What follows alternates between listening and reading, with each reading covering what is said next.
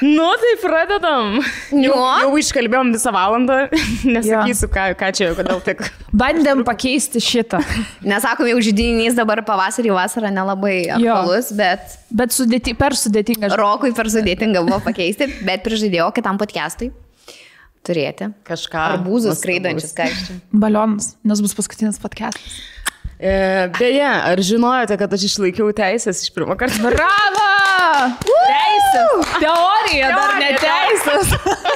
Nesidžiaukime per anksti. Tai papasako, kokie įspūdžiai. Nublemba, įspūdžiai tokie, kad aš ryte atsikėlus, man antiek aš stresavau, kur aš sakau Mantui, kaip jaučiasi 12-okai, tipo prieš tuos egzaminus, kurie nulems ten visą gyvenimą. Čia man nieko nelemia, ta prasme, kur gali pakartot. Šitą kartą gali kartot, kol ten tiesiog lemia, arba gėda bus, arba negėda, žinai. Bet kaip jaučiasi abiturientai, aš nežinau, nes aš valgyti net pusryčių negalėjau, aš taip, tipo, nes man buvo toks, aš privalau iš pirmo karto, kažkoks tas perfekcionizmas įsijungė. Tai žiauriai, džiaugiuosi, kad pavyko, žodžiu, viskas greitai, ten per 10 minučių išsprendžiau. Ir aišku, jau buvau pasiruošus tą, kad grįžtu, nes Mantas mane nuvežė laukia, kad grįžtu, tipo, pikta ir nusiminus ten jau visą vaidybinę situaciją, kad galėtų jis mane guosti ir tada aš sakyčiau, ne, apgavau. Ir ateinu visą tokia tenai pikta. Tas telefonų kalba net nekreipė dėmesį į mano visą šou. Sakau, ką tau dzin, tai pasak. Aš mačiau, tipo, kad tu perspaudi, sako, nes jeigu iš tikrųjų būtum neišlaikius, tai tiesiog ateitum lyg niekur nieko, sak, čia dabar visą įsiutus, tai nepatikėjo. Žodžiu. Tai labai džiaugiuosi, reikia iš tikrųjų pradėti vairuoti per birželį, kad išsilaikyti. Būtų faina. Aš dabar jaučiu spaudimą, man padėjo, dienų tas pats laukia. Žinok, tu tikrai išlaikysi. Bet dabar spaudimas dėl tavęs iš pirmo karto, man irgi reikia nepasišikti, man irgi reikia iš pirmo išlaikyti. O daug žmonių laikė? Einu paspres bilietų. Visai normaliai, bet nebuvo visi kompai užimti, aš manau dėl karantino ten tų ribojimų turbūt. O perlaikymas kainuoja įdomu? 10 euriukų ar ten 11. Tai jeigu... Bet realiai. Bet eilė, aišku, didelė, ne? Jo, tai dėl eilės pagrindinis. Bet man atrodo, dabar į kitus miestus važinėja tas teorijas laikyti. Ai, galima. Aš nežinau, ar čia galima ar negalima, bet kartais praleidžia, žinau, į kitus miestus. Geras. Nes Vilniuje laikysi? Jo, Lintvari.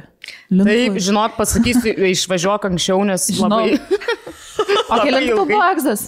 12:30. Man 14:30, tai spėsiu. Dar ryte galėsiu, žinai, 6 ryto, kur atsimenu egzaminai, kokie man būdavo. Bet žinai, kai egzaminas kokie 9 ryto arba 10, tai atsikėlė kokią 6. Arba neįmėgo. Ir galvoji, dabar tai viską dar pravarysiu. Ir žiūri ten tos konspektus, kad spėjai dar tik tai trečdalį, žinai, ir jau reikia ruoštis į egzaminą, galvoji, ai, fuck. Kaip bus, tai bus. Kaip bus, nu. Tai tau dabar vairavimas? Tai. Bet dar nepradėjau, blemba, reikia organizuotis greičiau. Mokytojai. Tu mokaisi jau važinėti? Ne, aš net nebuvau prisėdus, nes man toks jau atrodė viskas. Aš tokia laiminga, kad aš patraukiau ir ten premjerą, ir tas teisės, aš tokia laiminga buvau savaitgalį, kad nebėra tokių, kur, žinai, kažką turi mokytis ir graužia sąžinę, kad, ne, aišku, aš tai 5 metus jaučiausi. Bilet, galvojau, viskas, ramybė, dar vienas egzaminas. Kur yra tas tikrai, kur ten kiekvieną minutę tu biški ten čilinė ir kažką ir iškart save baudi, aš dabar turėčiau mokintis tekstą, tipo man čia vis dar nemoku. Buvo tas, kad liko 2 dienos. O mokytoją įdomu, gali pasirinkti instruktorių ar ne? Nežinau šitų niuansų. Man atrodo, mūsų mokytoja mus mokys. Galbūt, bet jis sakė kažkaip, kad ir ten keičiasi kartais. Nežinau, reiks išsiaiškinti. Moteris jėga. Aš manau, kad moteris iš savo pusės, žinai, moteriškai. Gal moteriai biškai yra irgi. Bent jau teorija, tai tobulai pasakoja. Tobulai. Labai patiko. Tai ką, reikės važinėti čia? Esi kada nors vairavęs šiaip mašiną? Aš iš tikrųjų esu, čia gal negalima sakyti įstatymiškai to, bet man reikėjo filme vaidinti sceną, kad aš tipo įsėdu į mašiną piktą ir nuvažiuoju greitai. Tipo, aišku, ten automatas buvo, mane apmokė, bet dar turi visą sceną suvaidinti, nes ten, kato nebuvo. Tai tipo visą tą sceną, aš tiesiog vaidinu sceną, viduje man yra, oh my god. Kaip sustoti, reikės tą mašiną. Ir bet gerai, buvo keli ten dubliai, bet tipo, viskas tvarkoj. Tik tai sustoju. Ir tą gazą spaudžiau tikrai greitai, bet vis tiek yra tas, žinai, kur vaizduotė veikia, įsivaizduoji, kad, nes aš manau stresiniai situacijai, jeigu tu nemoki vairuoti, toks turėtų būti, nes, baisu, bet yra ir man tas davęs pavairuoti. Įsivaizduojat, man davė savo meilę. O vakar prie mūsų namų kažkaip mes su vaikais vaikščiam ir atvažiuoja mašinytė, mažytė ir klevo lapas ant galo. Nu ir ta mašinytė turėjo sustoti ir praleisti vieną mašiną, kuri iš priekio senukas važiavo. Tai ta mergina praleido ir tuomet jinai bandė nuvažiuoti ten prie kito namo ir kokia 10 kartų užgeso ir atsidarys langą ir aš girdžiu, nu blembo! O mes su vaikais laukiam ir nenorim pereiti kelio, galvoju, praleisim šitą mašinytę ir tada pereisim. Nu ir vėl jinai užsikūrė ir vėl užgesta. Čia bėgi. Girdžiu, žinai. Bėgi. Ir vargšinai jau pradėjau ir žvengtinais ir pas dievuliu. Ir taip man pagailu, jos galvoju, reikia padėti. Čia mūsų aistė laukia šitas mano. Aš tai automatai. Ne, jo, bet... Tu automatai kartai, ne? Jo, aš neįsiu bėgiai, sorry, nežinau, kas čia užbėgius yra, bet jeigu padarytos dabar mašinos automatu yra, kad žmonėms palengvintų gyvenimą, tai aš nesuprantu, kodėl tos bėgius vis dar reikia. Ir visada būna pasiaiškinama, jeigu važiuosite į kokią nors kelionę, tai... Taip. Arba jeigu norėsi sportinės mašinos ir visos sportinės mašinos būna tik tai mechaninės. Ne, aš norėsiu tos sportinės mašinos. O užsienį tai tikrai artimiausiu metu neplanuoju vairuoti, bet iš tikrųjų ten galima įsinuomoti ir su automatu. Taip, biški brangiau ten ar... Taip, maladėt. Man dar patinka, kai sako, bet o jeigu bus situacija, kad nebus, žinai, automatų ir reiks kažką vežti ir aš važiuosi. Aš 30 metų iš vis beteisi gyvenau, manęs ta situacija negastina. Geras. Nu, manau, šiais laikais gyvenant mieste, nereikia bėgių mašinos. Man atrodo, tai yra, taip pasunkina vairavimą, ypatingai kamščiai ir visa kita ten pastovi. Ar į kalną važiuoti ir tu stovi kamštį ir tau reikia kilti į kalną. Tarp kitko, žinau, kad į kalną reikia važiuoti žemiausią pavarą, o jeigu plikledis, tai aukščiausią pavarą. Tik pamiršau. Žiauriai jokinga, kur dabar tik progai pasitaikius kišu vis savo žinias ten man vairuoja ir jo, hei, ar žinojai, kad čia yra avaringas ruožas? Nu, čia ir visi ir pirmokai žino, ką reiškia tas, bet šiaip faina kažką išmokti. Labai žiauriai. O jau kai vairuosim, iš tikrųjų išsivaizduoju, kaip bus faina, kaip pavyks, jeigu pavyks. Ne? Tai jau, man atrodo, man tas sakė, kad dabar ateinančius kelis metus tik tu vairuosi. Taip, jau į balius jau aš jau... Tai man tas irgi laukia, jeigu ką, tai iš vis nevairuoja pats, tai laukia, kol aš dabar visur poną vežiosiu į podcastus, iš podcastų, į pasikalbėjimus, iš pasikalbėjimų. Maladėt. Na gerai. Bet aš manau, pirmais metais labai norėsis visur vairuoti ir važiuoti. Taip, ir aš tikrai vežiosiu. O nėra jums tai per miegus, kad atrodo vairuojat? Nėra tai per miegus, per sapnus? Žinok, dar esu sapnavus košmarų nemažai, tipo, kur reikia įsukti kažkur labai staiga ir kažkas ten neveikia ir aš nežinau, esu iš tikrųjų, bet dabar kažkaip ne. Aš šiandien sapnavau, kad traukiniu važiuoju kažkokią ilgą kelionę. Bet kaip mašinistė?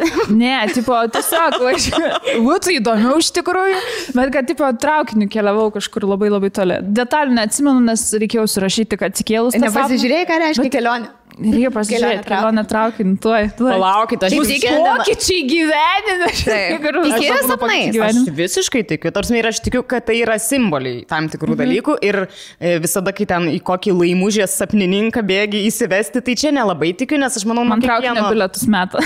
Ir labai dažnai, kad ir ką sapnuotum, rodo, kad ten kažkas blogai, žinai. Taip. Dantis sapnuoti yra blogai, ten išpausius dantis jau ten iš vis. Gyvatės, žalčiai irgi. Artimaičio. Koš čia? Artimo giminaičio. Artimaičio. Labai geras naujadas. Aiste, ką rodo tavo kelionė traukiniu? Šiaip sapne matyti traukinį geras ženklas ir dažniausiai reiškia kažkokią kelionę. Prašau. Važiuoti jo meilės santykiai. Nauji meilės santykiai. Nežinau, tiesiog parašyta meilės santykiai. Nauji gal. Gal tai reiškia, kad į kelionę? Oi, mergos, žinokit, aš dabar tyzinu visus, aš padarysiu panom tokį testą psichologinį šiandien. Ta prasme, kad čia visi jūs apsišiksit. Iš įdomumo. Jie apsišiks ar mes apsišiksim? Visi. Ir mes apsišiksim. Ne, gerai. Bus tikrai labai įdomu. Na, žodžiu, kaip ir nieko blogo nereiškia, tikriausiai kelionė, o gali būti, kad kelionė, nes aš... O gal kelionėje romantiškus santykius? Į Romą. Kelionė į Romą, į romantiškus santykius.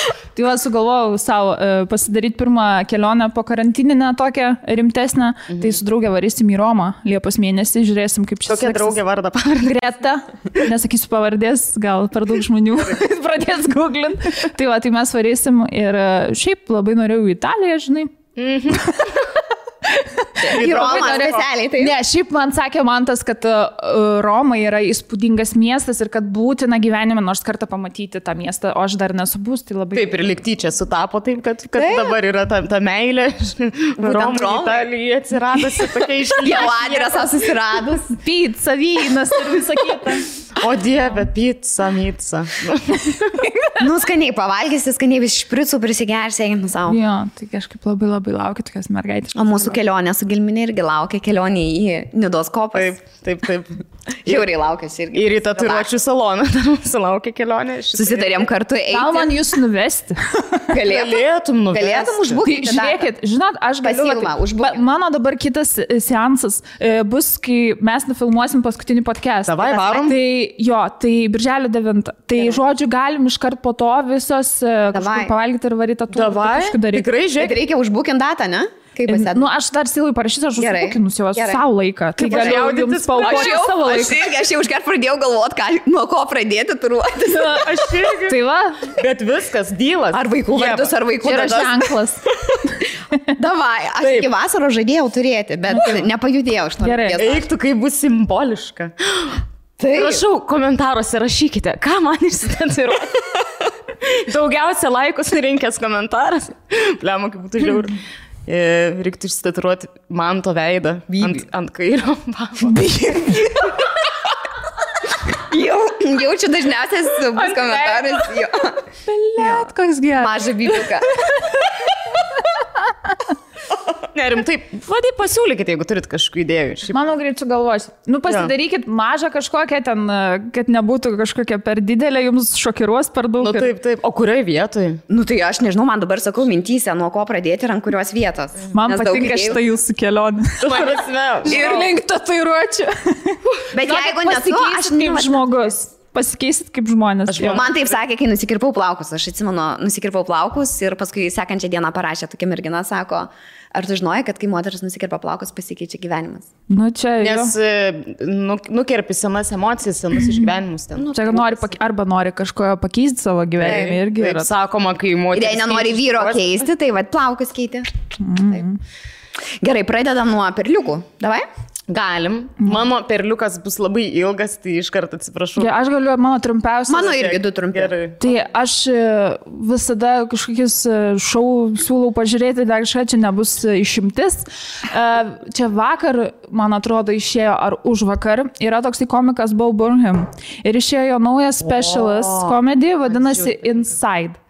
Ir kuo jisai yra išskirtinis, kad jisai pats vienas, gyvendamas, ten nežinau, gal koks svečių namelis arba šiaip priestatas, jisai viską nufilmavo, sumontavo ir padarė, gal kažkas padėjo sumontuoti, bet jis su viena kamera nufilmavo visą savo tą specialą. Yeah. Ir ten yra dainos, nes jis dainuoja ir kuria dainas. Tikrai labai prisižvengiam, labai išskirtinis, labai kūrybingas ir, nežinau, vakar žiūrėjom su Mantu, tai labai buvo įspūdinga. Žiūrėsiu šį vakarą. Jis ten ir šviesa susijungia, kaip viskas turi būti filmuojama. Ir ne vieną specialą jau mačiau jo, man jis labai patinka. Jis Tonku panašus beje.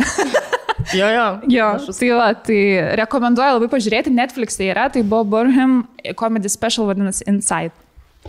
Tai va, tiek būtų tų perliukų. Mano irgi 2 maži perliukai iš Instagramo. Tai pirmasis vadinasi cukraus apačioj kubeliai. Žinau, aš neseniai pradėjau sekti, žiauriai įdomu. Aš irgi, ir kame esmė, kad jeigu vaikai manęs prašo ten jogurto, sūrelio ar kažko, aš atsiverčiu šitą ir jeigu nebūna būtent tas produktas pateiktas, tai labai panašų pateikiu ir parodau, kai tu suvalgysi šitą sūrelį, sakau, pasižiūrėk, va tiek cukraus tu galėtum suvalgyti. Tai maistą paverčia cukraus kubeliais. 1 kubelis, 2 gramai cukraus. Taip, ir juos taip sustatoma, kur tikrai. Ir labai gražiai visas nuotraukas pateikia, trumpai aiškiai. Tu šakotis daug turi. Esmė, kad viskas turi, man atrodo, kiek žiūrėjau, man atrodo, tik tai vienintelės alyvuogės visiškai. Neturi. Jo, ir alyvuogės, ne. Ir alyvuogės, tai gerai, alyvuogės valgys. O šiaip visa kita tai yra tragedija. Tai taip. Tikrai siūlau pasižiūrėti. Ir šiaip pieno produktai, netgi kai rašo ten, žinai, proteinas, tipo ten lactose free ir taip toliau, kiek cukraus iš tikrųjų. Tai kartais nesusimastau ir aš kartais net visų tų skaičiukų protą, žinai, tau jis nespėja suprasti, kiek čia galėtų būti to cukraus. Aš kartais net nežiūriu, kad Aš irgi. Čia ta, kur labai reklamuoja. Jo. Kad labai ir aš labai mėgstu. Ja, labai mėgstu. 1, 2, 3, 4, 5, 6, 7, 8, 9, 10. 10. Ir šiaip neįtikėtina, iš tikrųjų, kiek šūdino cukraus mes į save pridedam. Ir ant kiek jisai yra nereikalingas. Ir šiaip vaikams, kiek mes duodam. Ir paskui stebimės, kodėl dantis taip anksti dažnai išpūva. Bet ne tik dėl dantų, apskritai cukrus didžiulę priklausomybę skatina. Prasme, kur būna silkė turi cukraus. Bet čia marinatas, aišku, turi, bet mažai. Galit silkę valgyti. Brisūrį, alyvagės ir silkę. Taip. Daderinukas. Bet šiaip geras sumuštinukas vieno ką.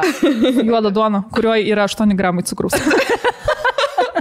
Taip, o kitas tai yra, aš nežinau kodėl, vis dar nebuvau jums rekomendavus šito puslapio, bet net nebijoju, kad mano merginos būtent jį ir seka Instagram'e, tai vadinasi juodi.debesys. Tai yra, aš manau, viena iš juokingiausių Instagram'ų paskyrų, ką lietuviai turi. Kiekviena nuotrauka, kiekvienas jūs padarytas, aš nežinau, čia ir reelsus, ir video visokius kelia, žiauriai juokingi būna, žiauriai juokingi. Tai jeigu trūksta gyvenime juoko ar kažkokių bajeriukų, tai tikrai siūlau pasiekti. Ačiū labai už rekomendaciją. Aš pradėsiu nuo tokio, jau sakiau mergom, kad seniau naudodavau beauty blenderį, tą šlapė kempinę, bet kažkur pamečiau, nežinau, ar kas ten atsitiko ir tingėdavau nusipirkti ir tiesiog su rankom tepliodavus ir dabar vėl nusipirkau, kodėl aš anksčiau nenusipirkau, nes tai yra taip nerealu, tiesiog žiauriai geras daiktas. Geras. Tai čia nėra perliukas, tiesiog norėjau pasakyti, kad aš turiu beauty blenderį. O kitas perliukas, kur žinau, kad bernai kalbėjo per podcastą apie tai, bet nes man tas pasakojo, bet aš negaliu nepapasakoti, tikiuosi gal pasakosiu kitaip, nežinau, neklausiau, tai ką, sorry, jeigu kartosis, bet sužinosit iš mano pusės. Tai buvom savaitgalį į Labanorą išvarę, ten tokia sodyba, tai šiaip ten viskas nerealu, gamta, nuostabu, praustis nereikėjo, 3 paras, elektros nebuvo, labai pailsėjau tikrai nuo visko ir žiauriai geras savaitgalis buvo. Ir, žodžiu, antrą dieną atsikėlė, galvom varom į kažkokią lankytiną vietą, tipo, galvom ten kokį piliakalnį kažką ir sako, man to brolis, yra kažkoks bičių muziejus, tipo. Ir aš sakau, tipo, galim įsivaizdavau, nuvažiuosim, ten bus kokia bakūžė viena, keli ten aviliai ir gal ten kažkas kažką papasakos. Atvarom mes, tipo, nežinau, buvo man nerealiausias iš vis turbūt iš visų muziejų, kiek aš esu buvus. Iš visų 3 muziejų, kiek esu. Ne, aš nemažai buvus. Už New York'e buvai muziejai? Jo, geresnis už man geresnis. Man geresnis. Tikrai reikia nuvarėti. Ta prasme, kažkas nerealaus. Aš vežčiau visus užsieniečius tenai, vadinasi senovinis Ancient House of Beekeeping. Žodžiu, senovinis bičių muziejus, jo. Kaip Rumšiškės iš pradžio atrodė, aš stebėjau jūsų istorijas, tai labai spūdingai atrodė. Labai. Ir aš sakiau, kad Rumšiškės yra toks overrated dalykas su visa pagarba Rumšiškėm ir ten tiem arklių muziejam, kur visas mokyklas veždavo. Dėl to, kad kažkas nerealaus, nes tai kažkaip man ir su ta Lietuvos apskritai kultūra, man ta bitininkystė iš vis toks yra labai mistinis dalykas, kur šiaip ten tikrai nesidomiu baisiai ten tom bitėm, bet kažkoks yra labai gražus toks ir labai lietuviškas reikalas ir ten viskas labai taip moderniai padaryta ir su vaikais, manau, labai labai faina būtų dėl to, kad ten yra visokių ir su touchscreenais ir taip gražiai apjungtas ir tas modernumas ir ta visa senovė, kur ten viena buvo tokia kaip nameliukas, žodžiu, kur austėjus klėtelė, ten kažkaip vadinasi, kur visi augalai, iš kurių bitės ten neša medų, žodžiu, sukabinti, sudėti, ten kažkokie aromaterapiniai vyksta, žodžiu, kur toks pasisveikatinai ir nežinau, buvo momentas, aš net apsiverkiau, tipo, iš kažkokio, manį kažkokia lietuvė vidinė prabudo, ar nežinau, kažkoks toks senovinis, kur... Pasididžiavimas. Kažkoks jo, ir kažkokį tokį ryšį ir su ta gamta, ir su ta praeitim kažkokį tokį pajutau,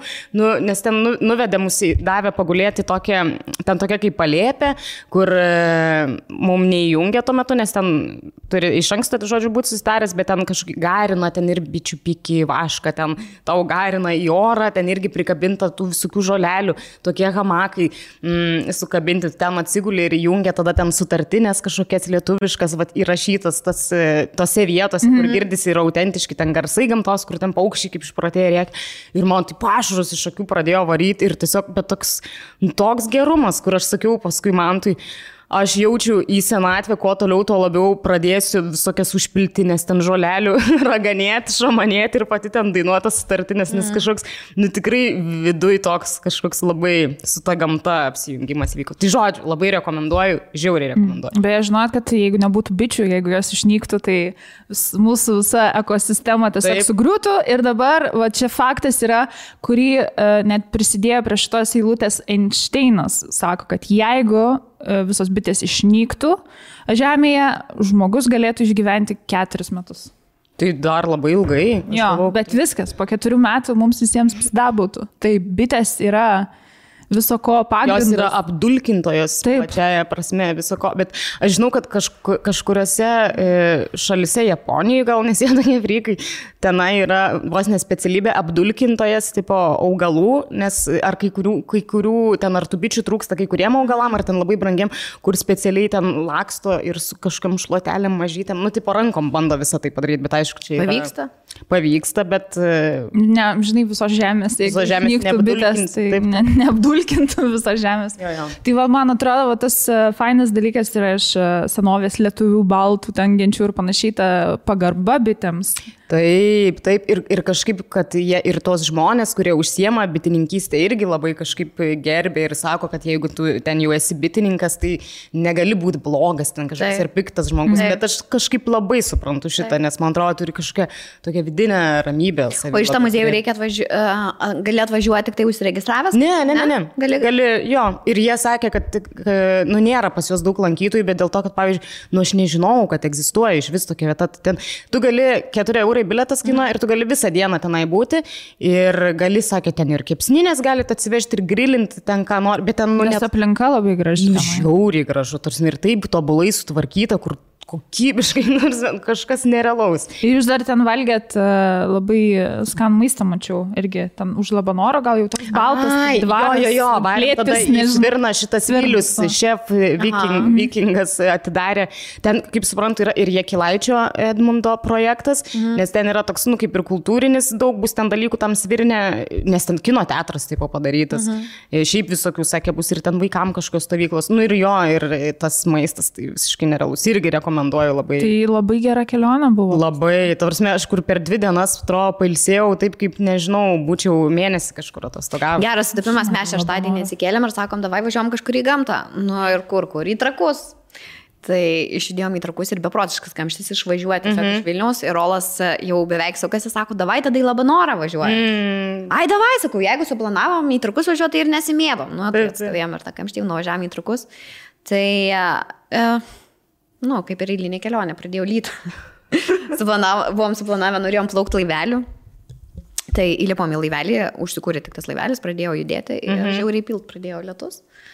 Ir tiek va baigėsi. Pavalgėm kibinų, pavalgėm dar vienoje kavinėje labai neskaniai ir grįžtam namo. Tai dabar noriu į Labanorą. Žinok, žiauriai rekomenduoju, nes kažkoks taip gera man to. Atsigavo Labanorą, šiaip daug gerų vietų. Jo, ir tikrai viskas labai ten ir tvarkoma, ir daug žmonių iš tikrųjų ten tose lankytinose. Šiaip savaitgalį išvažiuoti iš Vilniaus, ta prasme, kamščiai, nežmoniški, kiekvieną savaitgalį. Taip. Žinai, tiek laiko apskritai nebuvo galima niekur važiuoti, žmonės pasilikti. Tai žodžiu, to sum up, rekomenduoju labai išvažiuoti į mišką. Tai šį savaitgalį, manau, bičių šitą muziejų bus eilė. Aš nenustepčiau, kad ta prasme ir padėkosit visi, kas ten varysit, nes kažkas nerealaus. Reikės varyti jau šį savaitgalį. Jeigu varysit, aš dar kartą varysiu. Bet lietų žada šį savaitgalį. Ir ten galima beje dar... Vespam. Aš labai norėčiau, nes šiaip ten ir labai gražus keliai, davai, per namą ant kuprų, nes ten galima dar užsisakyti iš anksto, yra visokios ten tos programos, bet viena degustacija, tipo skirtingų medų, tokia yra daugiskaita medučių skirtingų, tai labai norėčiau, arba ten kažkokie žvakių darimo workshopai, bet čia šitą gal palikim, nežinau, kam. Taip. Smagu, kad yra tokių vietų Lietuvoje. Ir manau, kad yra net daugiau tokių įspūdingų vietų. Tai beje, komentaruose galite rašyti, ką reikėtų dar vertėtų, kur jums labai labai didelį įspūdį paliko. Taip. Aplankėt Lietuvoje. Labai norėčiau perliukų slėptų. Taip, nes tikrai atrodo, yra tos vietos ir tu net nežinai, kad jis egzistuoja. Tai labai... Arba Facebook'e reikia tam tikras grupės sekti. Jo. Man tas seka gražiausi Lietuvos keliai. Taip. Jisai braižas žemėlapis, nes jie dabar vėl Liepos pradžioje išvaro aplink Lietuvą su Vespom, su Bartuševičium. Nežinau, ar Stonkus prisijungs, bet tikriausiai... Tai turbūt, nes Nidoj. Jie prisijungs, sakė, Nidoj keliom dienom. Tai jie ten dabar braižosi tuos kelius, žiūri, kad kuo gražesnius kelius apvažiuotų Lietuvoje. Tai va. Manau, išeinam per trukėlę ir grįšim dabar, jaučiu, su, nežinau, žaidimą darom ar laiškus skaitom. Nes laiškų tai milijonas. Nu, kažką. Ačiū už laiškus, kaip visada. Tai sveiki sugrįžę mūsų, po to pamatys. Jūs sakyti, pasikeitė žydinys, bet po to pamatys. Pasikeitė, tikrai pasikeitė. Mūsų. O grįžtame su mūsų senu geru draugu fantazijos.lt. Taip. Kurie naujienų vėl mum. Aš dabar pagalvojau, žinau, kodėl tai jau dariau. Ant galvos ištai. Čia toks, jeigu laikyčiau teisės su mechaninė. Gali pasirepetuoti. Gali tikrai pasirepetuoti. Gerai, nes atsimenu, taip, ten 3, 4, tada atbulinė. Pagrindinė esmė, tai yra šios savaitės, kad dabar fantazijos.lt -25% yra penių žiedams ir movams. Taip. Mes juokėmės, kas tas movas. Nes movas, tai yra toks labai elegantiškas, kur būna ten koks nors iš kailio, kur ten dama susikiša savo rankelės, tai gal yra ir elegantiškam vyrui movas. Gerai, mano rankos yra senas geras vibratorius, vadinasi Yummy Sunshine, tai atrodo kaip bananas, bet ta prasme ir spalva yra kaip banano, labai spalvotas ir charizmatiškas. Labai spalvotas, ryškus ir charizmatiškas vibratorius. Tuoj. The Roop gerbėjams. Jo, šiaip. O, rimtai. Aš pagal jų muziką galėsit. Žodžiu, matot, kaip jis atrodo, aš biškį nuplėšiu, neturėjau tikriausiai nuplėšiu, bet labai gražus. Gražus iš tikrųjų. Ir galima kažkaip, rodo, kad juda čia taip įdomiai, bet jisai turi tokią, kur gali kaip apyrankius, bent jau kelis pirštus įkišt gali į tą, kai laikai jį. Tai patogiai. Reikia tiesiog už galą laikyti kažkokio, o yra toks, kur gali kelis pirštus įkišti į vidų. Tai va toks. Mažiukas. Taip, o ką man įdėjo klitorio stimuliantas, tai yra kažkoks tepaliukas, kur aišku užsitepus jausit dilgčiojimų. O geras, čia gali naudoti ir kaip tą, žinot, plumping lūpoms. Nerekomenduojama, jo, čia kitoms lūpoms. O mums įdėjo kokią naujovę. Tai naujovė yra rožinis gražus vibratorius, kuris vibruoja pagal muziką. Paleisim 5 sekundės, nes copyrightas mūsų nudės. Taip, aš jau įsijungiau. Važiuojam. Tai labai šildo kažkodėl. Ir vibruoja visas šitas dalykas. Gerai, viskas. Žiauriai gerai. Jeigu norit labai intensyviai drum and bass, žinai, iškart jungiasi, arba ten kokį technuškę, kad... Arba kokią lėtą, žinai, dainą. Taip, arba jūsų tiesiog mėgstamiausią dainą. Ir yra funkcija, tai muzika, kur įsijungiat muziką ir pagal ją vibruoja. Toliau yra temperatūra. Aš paspaudžiau temperatūrą ir temperatūros mygtuką ir jisai visą sušilo. Va, pasižiūrėk. Aha. Parodyk. Nors šiltas. Geras, kad tai jūs sušildys šaltą naktį. Beje, mano daikčiukas dar daro ir taip norėjau parodyti. Tiesiog. Tai galima ant jo atsisėsti realiai. Jo, manau, ir jis tikrai labai gerai prilimpa. O čia irgi klasikai. Va, tą ir norėjau sakyti, klasikų klasika. Tiesiog yra gražus, juodas, stilingas. Klitorio stimuliatorius. Vakuminis, kur... Taip, tai jau šitą mes esam ne vieną rodę irgi norėčiau. Neišimsi, bet norėjau parodyti, ant kiek jis yra gražus ir elegantiškas. Tikrai gražus, atrodo kaip labai fancy aikosas kažkoks. Arba toksai yra dar airbrush plaukų šepetys. Ai, ten labai vizeris. Jo. Kažkokie. Žodžiu.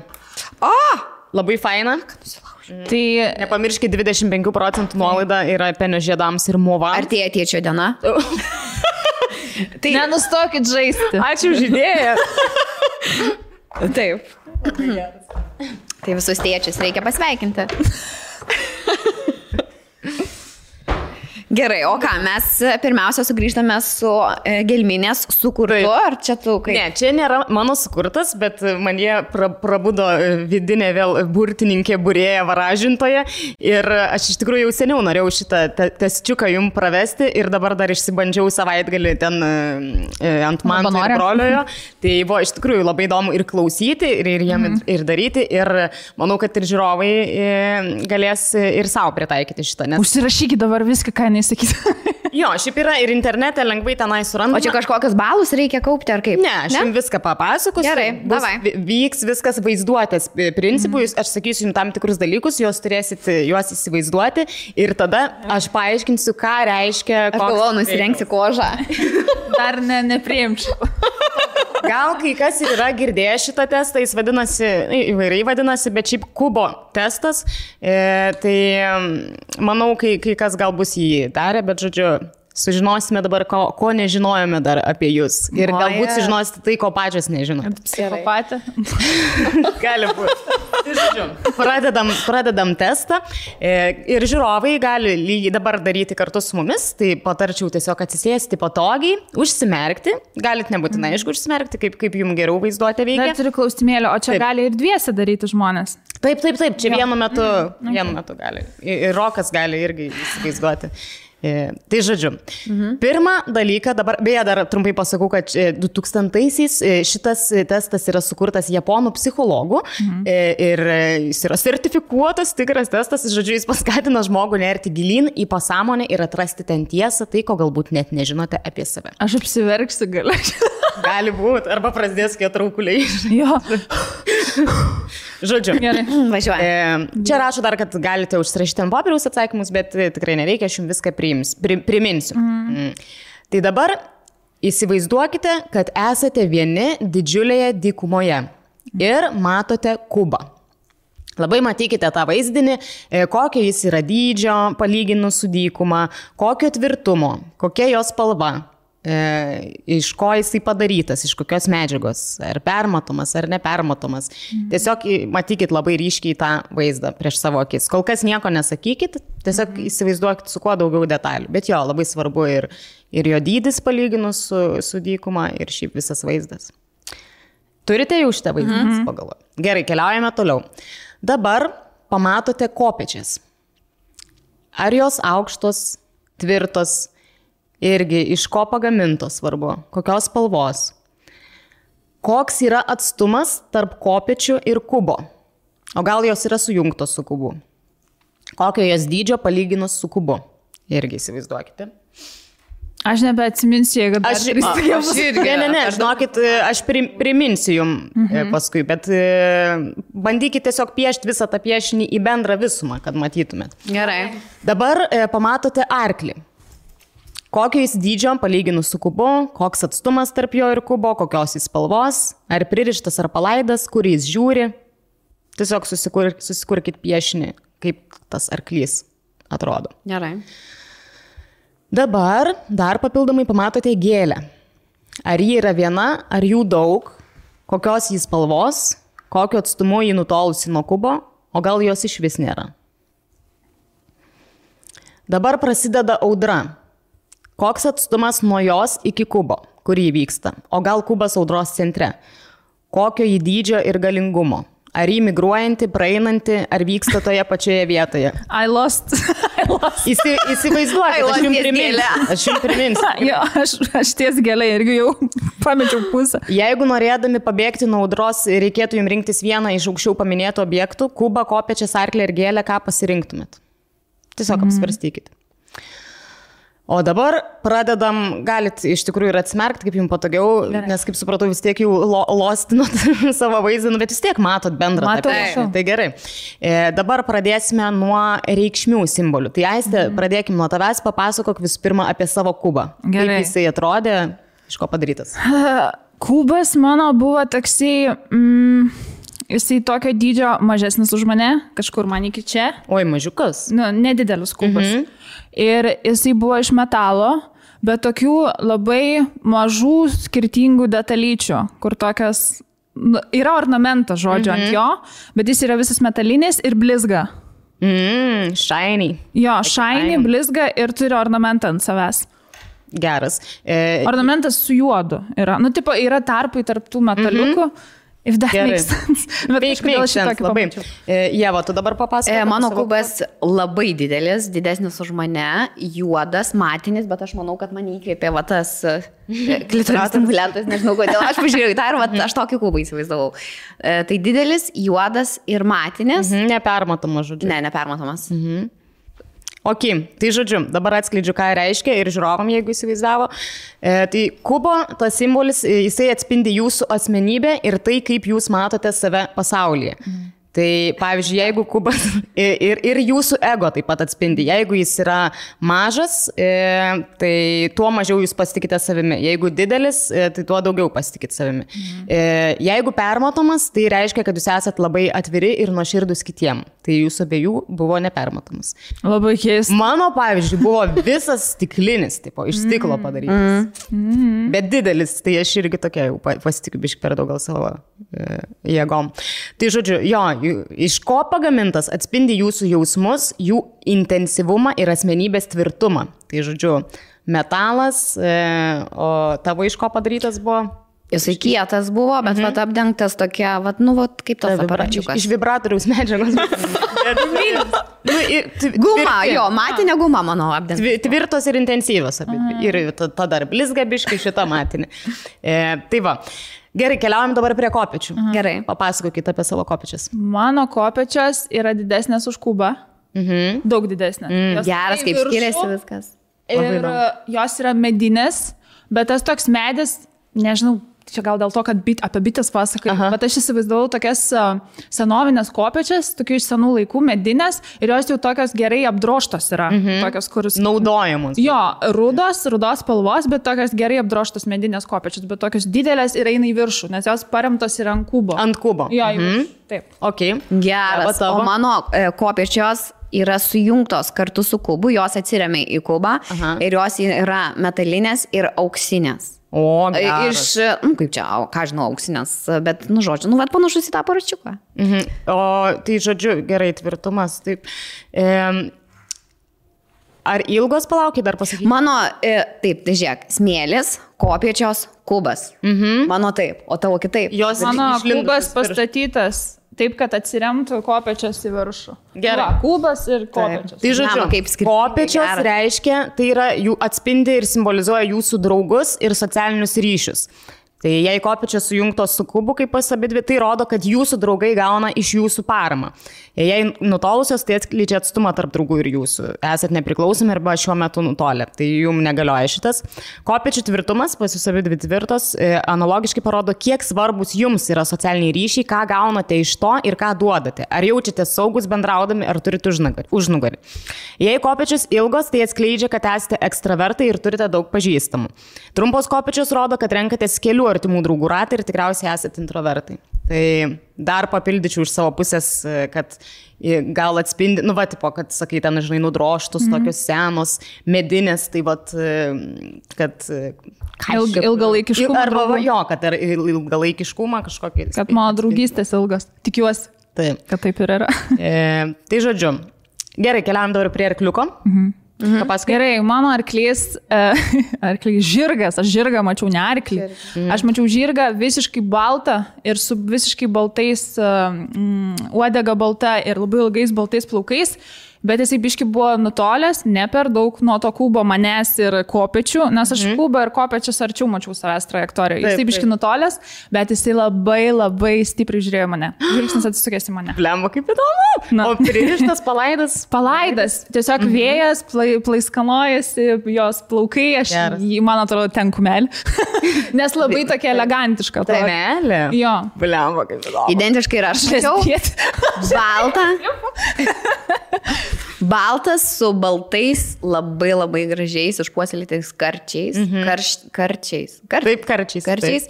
Ir jis stovėjo šiek tiek už kubo, bet ne per toliausiai. Tai tas pats kaip pas mane? Labai panašiai. Aš šiek tiek. O žiūrėjote ar ne? Ką žinau?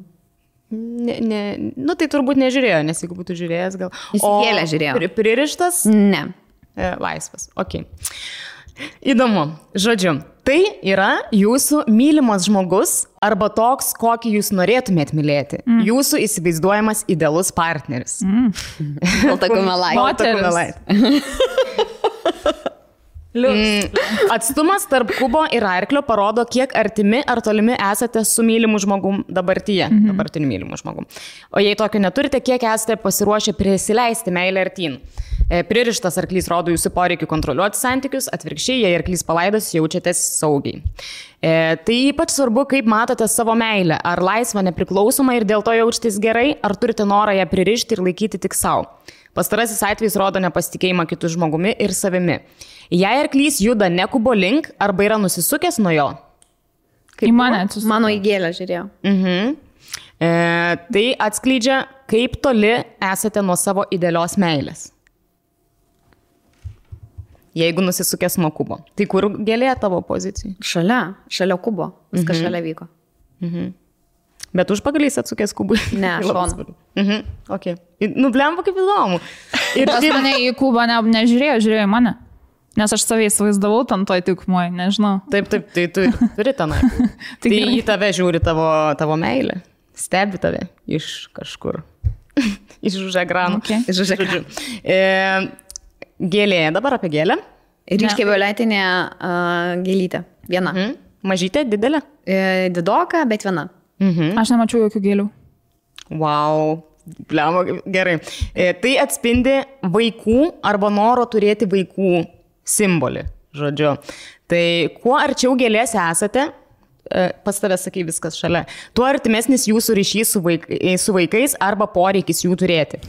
Jei gėlė auga ne viena, vadinasi ir vaikų turite arba norite turėti ne vieną. Jeigu jos nėra, tai vadinasi šiuo metu nėra poreikio. Blemba, kaip įdomu. Bet čia ir yra tiesa, dabar tai nėra poreikio. Bet kaip įdomu, Ieva, kad, pavyzdžiui, tavo arklys žiūrėjo į gėlę. Tai aš matau iš karto jų tokias asis, kad Rolandas žiūri jūsų vaikus. Tai yra ta meilė. Žiauriai įdomu. Taip. Gerai. Ir dabar jau Audra, papasakokit, kokia buvo jūsų. Mano tolumoj, juoda, tamsi, bet ne per juoda. O pas mane buvo arčiau, bet toks kaip uraganas, bet toks tamsiai mėlynas, juodas ir labai daug griaustinių ir žaibų ir toks sūkurys. Ok, bet vienoje vietoje? Vienoje vietoje. Žodžiu, tai yra kliūčių ir baimių atitikmuo. Jei Audra stovi vietoje, tai kliūtis jūsų gyvenime dar užsibus. Prašau. Taip, jei Audra praeinanti, jūs žinote sprendimą ir artimoje ateityje pašalinsite kliūtį. Audros dydis nurodo, kokio dydžio problemos šiuo metu jūs kankina. O jos lokacija, tai yra atstumas tarp kubo ir Audros, parodo, kiek ta problema yra svarbi šiuo metu. Jei Audra šalia kubo, jūs esate pasiruošę su jie kovoti, jei kubas yra Audros centre, jūs dabar tai išgyvenate. Jei nuožmi baisi, vadinasi, problema jūs skaudina. Tai, kurį, palaukit, dar pasakykit, kai buvo klausimo dalis, kurią turbūt pamiršot, kad aš sakiau pasirinkti vieną objektą iš tų anksčiau išvardintų, kurio pagalba jūs gelbėtumėtės. Gėlę. Gėlę. O kaip gelbėtumės? Ar ją gelbėtum? Nusiskinu gėlę, pasiimu gėlę. Aš kopečius. Ryškiai violetinę. Arba žirgą. Kopečius arba žirgą. Bet kopečius. Tai žodžiu, tai nurodo, kas šiuo metu svarbiausia jūsų gyvenime. Yra jums. Lemba, kaip nerealu. Ir dar trumpai apie spalvų reikšmės, nes irgi jos yra. Tai kažkaip, kaip manot, purpurinė tai yra violetinė ar ne? Jo. Nes aš galvau, kad tokia kaip ir borodinė. Nes nerandu, violetinės, nes man įdomu dėl to. Purpurinė, mano ryškiai. Žodžiu, karališka spalva atspindinti gerovę, prabangą ir rafinuotumą. Kartu tai romantikos simbolis. Nieko labai nepasakė. Balta, apie jūsų baltus arklius. Jis simbolizuoja tyrumą, nekaltumą, švarą. Nelabai originaliai. O juodas kubas, juodas? Juoda, tai elegancijos, autoriteto, rafinuotumo ir netgi viliojimo spalva. Visiškai mūsų Ieva. Taip. Palauk, kokios spalvos buvo tavo kubas? Blizgantis. Blizgantis metalinis. Bet čia nėra blizgų. Žodžiu, neapibūdina. Bet juoda grafika pas tave nebuvo? Jo. Jo, tai irgi yra elegancijos. Bet aš manau... Mažiau elegancijos. Labai įdomu. Gerai. Mėlyna, tai reprezentuoja žinias, autoritetą, lojalumą, turi raminančių savybių. Nu, žodžiu, susirasite internete, kas norėsite šitą testą dar pasidaryti, bet tikiuosi, jums buvo įdomu, nes man... Taip. Aš galvoju, čia daug tokių situacijų bus. Labai įdomu. Geras. Smagu buvo paimti savo vaizduotę iš tikrųjų. Man šiaip įdomu, nes ir sužinai iš tikrųjų ir apie žmogų. Nu, man pavyzdžiui tai, kad ten, žinai, tas su vaikais ir kad ten tavo arklys žiūri, nu man tai čia visiškai taip atitinka. Geras, bet šiaip mane labai nustebino, kad Aistė pradėjo apie tą kubą pasakot, ant kiek kiekvienos smegenys skirtingai įsivaizduoja. Tiesiog vieno apačioj, kito viršui, vieno vienoks dydis, kito kitoks, nu, va, šitas. Taip, tai čia ir parodo daug. Tai gerai, o kaip tu įsivaizdavai pasakot? Man šitą testą iš tikrųjų darė akademijoje, kai mes studijavom, nu, nes ten daug reikia ir dirbti šiaip su vaizduotė, ir čia toks yra apie asmenybę įdomus dalykas. Ir aš, va, nu, jau dabar kai kurių dalykų neatsimenu, nes vis tiek naujai kažkaip piešęs ir kai kitam skaitai, nu, vis tiek pradėti gal. Bet aš atsimenu, va, labai man ryškiai užstrigęs, kad tas kubas tipo didelis ir visas permatomas iš stiklo padarytas, kopėčius irgi didelės kažkaip buvo ir irgi medinės tokias. Atremtos į kubą irgi. Arklys, man atrodo, irgi tikrai buvo baltas, gražuolis. Tai žinot ką, man atrodo, kad čia yra tas idealizavimas partnerio, kokią tu įsivaizduoji, kad čia va toks partneris turėtų būti, kai realybė yra visiškai princas ant balto. Taip. Bet man šiaip dar dykuma, žinai, taip, dykuma, šiluma, tai iš karto baltas arklys, nežinau kodėl, aš juodu net neįsivaizduočiau dykumoje. Įdomu, kaip, aš tai gal šiaip atrodo logiška tą Cimarono žirgą iš filmuką įsivaizduoti, nes jis ten ir... Nes šiaip, mano, pavyzdžiui, asmeniškai asmenybė labai linkusi daug ką idealizuoti. Nors neturėčiau taip daryti, reikia kartais sugrįžti realybę, bet iš to idealizavimo, žinai, tik va tokie va ir gaunasi, kad labai nori idealizuoti santykius, savo partnerį ir panašiai. Ir metai bėga ir tu supranti, kad nichuja, nereikia čia nieko idealizuoti. Gyvenimas gražus toks, koks jis yra. Teisingai pasakyti. Bet vis tiek tas arklys pat. Taip. Kumelai. Tie galvoj sėdi. O gėlės? Bet aš su gėlėm neatsimenu, kaip buvo tada, kai dariau, o dabar... Nu, bet jau, žinai, negali, kai jau žinai reikšmę, aš jau nebegaliu. Tipo, aš bandžiau, bet žinot, kaip keista, aš bandžiau įsivaizduoti gėlės, bet, tipo, įsivaizdavau, bet... Neišsilaikė. Jo, man buvo... Nu, tai viskas. Neglect. Nu, bet ir nėra, kad tu dabar šitame etape norėtum vaikų. Nėra kitų prioritetų dabar šiek tiek. Taip. Lemba įdomu. Nu, aš tai dabar, pavyzdžiui, kai... Bet kažkada tikrai norėsiu vaikų, hebra, tikrai. Laukit. Aš kažkaip dabar numatau daug tokių mažų gėlyčių, bet sakau, nu, aš jau žinau, ką reiškia. Tai, o aš daug mažų vaikųčių. Nėra, kad norėčiau daug mažų vaikųčių. Geriau gal vieną aplink didelį. matai daug mažų vaikųčių. Nes aš, pavyzdžiui, irgi matau aplink daug mažų vaikųčių. Čia biški reikia dar ir taip apgalvoti. Nu, žodžiu, bet aš jau savęs nebeapgausiu. Jo, jau kaip... O tu matai tik vieną gėlę? Jo, mano ryški, vat, ir net žinau, kas tai per gėlytę. Pavadinimą. Bet... Gal dar vienas vaikas bus? Mano meiliai dabar koks yra periodas, darželį kažkas ten iš jos draugų, žodžio, susilaukė broliuko. Ir jinai dabar jau kokį mėnesį laiko grįžus namo, aš žiauriai noriu sesės. Prieš užmiegant irgi visą laiką aš noriu sesės ir mes su Matėju sakom, nu, kad sesė, kad mažytė sesė būtų, nu, ta prasme, ar tu skirsi jai laiko. Jo, čia visą kambarį aš jai atiduosiu, sakau, tai kur tu gyvensi? Aš pas brolį gyvensiu, jinai gyvens mano kambarį. Aš jai viską, sako, atiduosiu. Ir čia prieš kelias dienas vaikštom Lidl. Ir einam pro tą skyrių, kur vaikiški mažyliukai kūdikėliams rūbelį. Nu, ir jinai sustojo su savo mažu vežimėliu, jinai sako, mama, aš nepasiekiu, ar gali man paduoti tipo tuos vaikučio bodikas. Sakau, meilut, jau tau jie yra per maži, jau ne tavo ūgio. Ne, čia jau sesiai. Sakau, meiligi, aš tau sakiau, nu, sakau, tu neturėsi sesės. Prašau man paduoti, nes aš tikrai turėsiu sesę. Ir jinai ant visos pardės šitą, kaip pradėjo. O, Jesus. Užsikabliavo žiauriai žodžią ant sesės. Tai kaip Rolas sako, jau jinai mane baigiai kalbėti su ta sesė. Ne, nieks nieko neįkalbės. Du yra pats tas. Aš tikiu, kad. Gerai. Žodžiu, ačiū labai už šitą testą. Labai fainas buvo. Niekada nebuvau tokio girdėjus. Aš irgi. Tikiuosi, jūs irgi pasidarysit namuose. Tai sveiki sugrįžę, grįžtame ne vienos, o grįžtame jau esam su dėžė tafelų. Mes gal 15 minučių dabar sėdėjom ir tiesiog valgom ir niekaip negalim pradėti. Pirmiausia, tai pradėjau nuo šitų tafelų San Diegojo, bet praminiaus visiškai klasika man šitie tafeliai. Mėgstamiausiai visą gyvenimą būdavo. Tai pasimat čipsą, aplaižot, ir tik tada galima suvalgyti. Va tokia jų yra valgymo schema. Ne? Aš lygiai taip pat. Bet aš atsimenu, mokyklai tai būdavo 2 tipų žmonės. Arba jie pirkdavo Tafel San Diego, arba jie pirkdavo Tafel Cheese Balls. Tai mano rankose yra Cheese Balls. Viskas jau atidaryta. Jo, kaip ir nauja pakuotė, čia yra dabar vadinasi Cheese Balls in Amsterdam. Tai galbūt su patobulinta formulė. Bet taip yra dėl to, kad Tafel dabar pristato, kadangi vis dar negalima keliauti, žodžiu, sukurti yra nauji skoniai, kad bent jau taip priartintų jūs prie kelionių.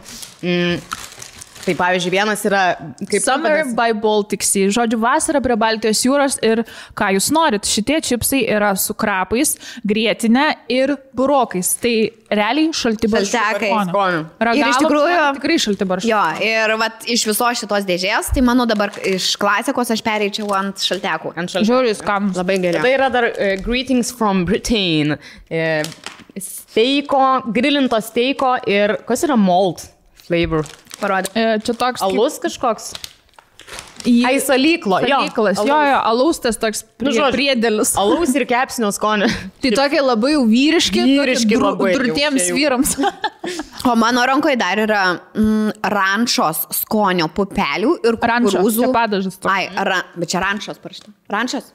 Nu tai ranch dressing. Rančos skonio pupelių ir kukurūzų žiedeliai. Irgi skanus labai. Jo, ir aš manau, jie yra labai sveiki, nes yra padaryti iš pupelių. Ir šiaip fainas dalykas, kad nėra palmių aliejaus nei vienose iš šitų čipsų. Nėra E61. Taip, kas mane labai nustebino, nes aš... Ant kiekvienos pakuotės parašyta, kad without added E61. Taip. Ir dar vyksta konkursas, žodžiu, mega konkursas, kur www.tafel.lt pirkdami čipsus, čia bus kodas toksai viršuje pakelio, tai tiesiog reikia įvesti tą kodą ir galite laimėti labai gerų prizų, net 1000 eurų arba 100 eurų. Kas mėnesį 100 eurų, 1000 eurų, dovanų čekiai, ne, piniginiai prizai, ne taip pasakiau. Tada galima laimėti ir paplūdimio ten visokias atributikas. Taip. Ir galima laimėti ir čipsų dėžių, reikia jau ten rašyti tokį kaip ir motyvacinį laišką, kur turite parašyti kodėl, kam jūs panaudosite, ar draugą nustebinsit, ar šiaip mirštat badu ir tada jau atrinks, ar jūs verti. Taigi akcija vyksta būtent nuo šitas visas konkursas nuo gegužės 17 iki rugpjūčio 15, tai žodžiu galima sakyti visą vasarą ir tikrai galite išlošti labai fainų visokių prizų, tai nueikite tafel.lt, sužinosit visą informaciją ir tikrai raginu paragauti naujų skonių, ypatingai šaltekų. Skonės yra kosmosas. Visam pasaulyje jie yra, nes čia tokia garbė man kaip lietuviai. Nu tikiuosi palikti daugiau šalių negu Lietuvos, nes vis tiek angliškai parašyti. Bet labai Summer by Baltic Sea. Labai skonu. Ir labai daug prizų iš tikrųjų. Tai visi prizai yra suskirstyti į 3 grupės, stovyklavimui, paplūdimiui ir į miestą. Užeinat ir patys įsirenkat prizą ir suvedat savo kontaktinius duomenis. Taigi, ačiū Tafel už visus čipsus, išdalinsim draugam ir savo ir visiems kitiem. Žodžiu, ir tuoj grįžtim su laiškais, nes aš dar noriu užkasti. Aš irgi. Belia kaip skanu. Grįžtam. Nunešim visus čipsus, nes čia toks obsession yra. Negalėjau nustot valgyti. Priklausomybė. Tai va, kalbant apie priklausomybės, buvo dar irgi vienas laiškas, kad buvo mergina, kuri buvo visiškai priklausoma nuo čipsų. Taip. Tai aš ją suprantu. Kad labai paprasta būti priklausomam nuo čipso. Dėl to stengiamės, kad namuose nebūtų per daug šito dalyko. O šiaip tiek daug visokio priklausomybių jūs man prisintėt, kad likau netgi labai nustebus, nes kartais net nesusimastai apie tokias dalykus, o pasirodo žmonės yra addicted to... Many things, jeigu jau kalbam tik angliškai. Bet jo, šiaip... Korektorius tokį, man žiūriai nustebino. Arba, pavyzdžiui, labai daug buvo laiškų besikartojančių, kur žmonės turi priklausomybę valgyti ledukus ir juos kramtyti. Man toks keistas šitas, aš nebuvau girdėjus, jo, bet įdomu. Nes man, pavyzdžiui, labai keista, ten, tarkim, užsienį, va, ypatingai Amerikoje, jie kai atneša tau vandenį, kad ir tą tap water, jie visada pripila labai daug ledukų ir kiekvienam gėrime būna dahuja tų ledukų. Ir žiūrint, aš nesuprantu, kaip žmonės gali tiesiog kramtyti ledukus, nes man tai atrodo brain freeze iškart bus, skauda galva per šaltą ir toks jausmas. Tai labai įdomus įdomi priklausomybė nuo tų ledukų. Viena mergina rašė, kad jos vaikinas ar jos vyras namuose paslėpė visas tipo ledukų formavimo tas formeles, kur tu gali daryti, visus tipo tuos maišelius, į kuriuos tu gali prisipilti ir padaro tau ledukus, nu kad tipo...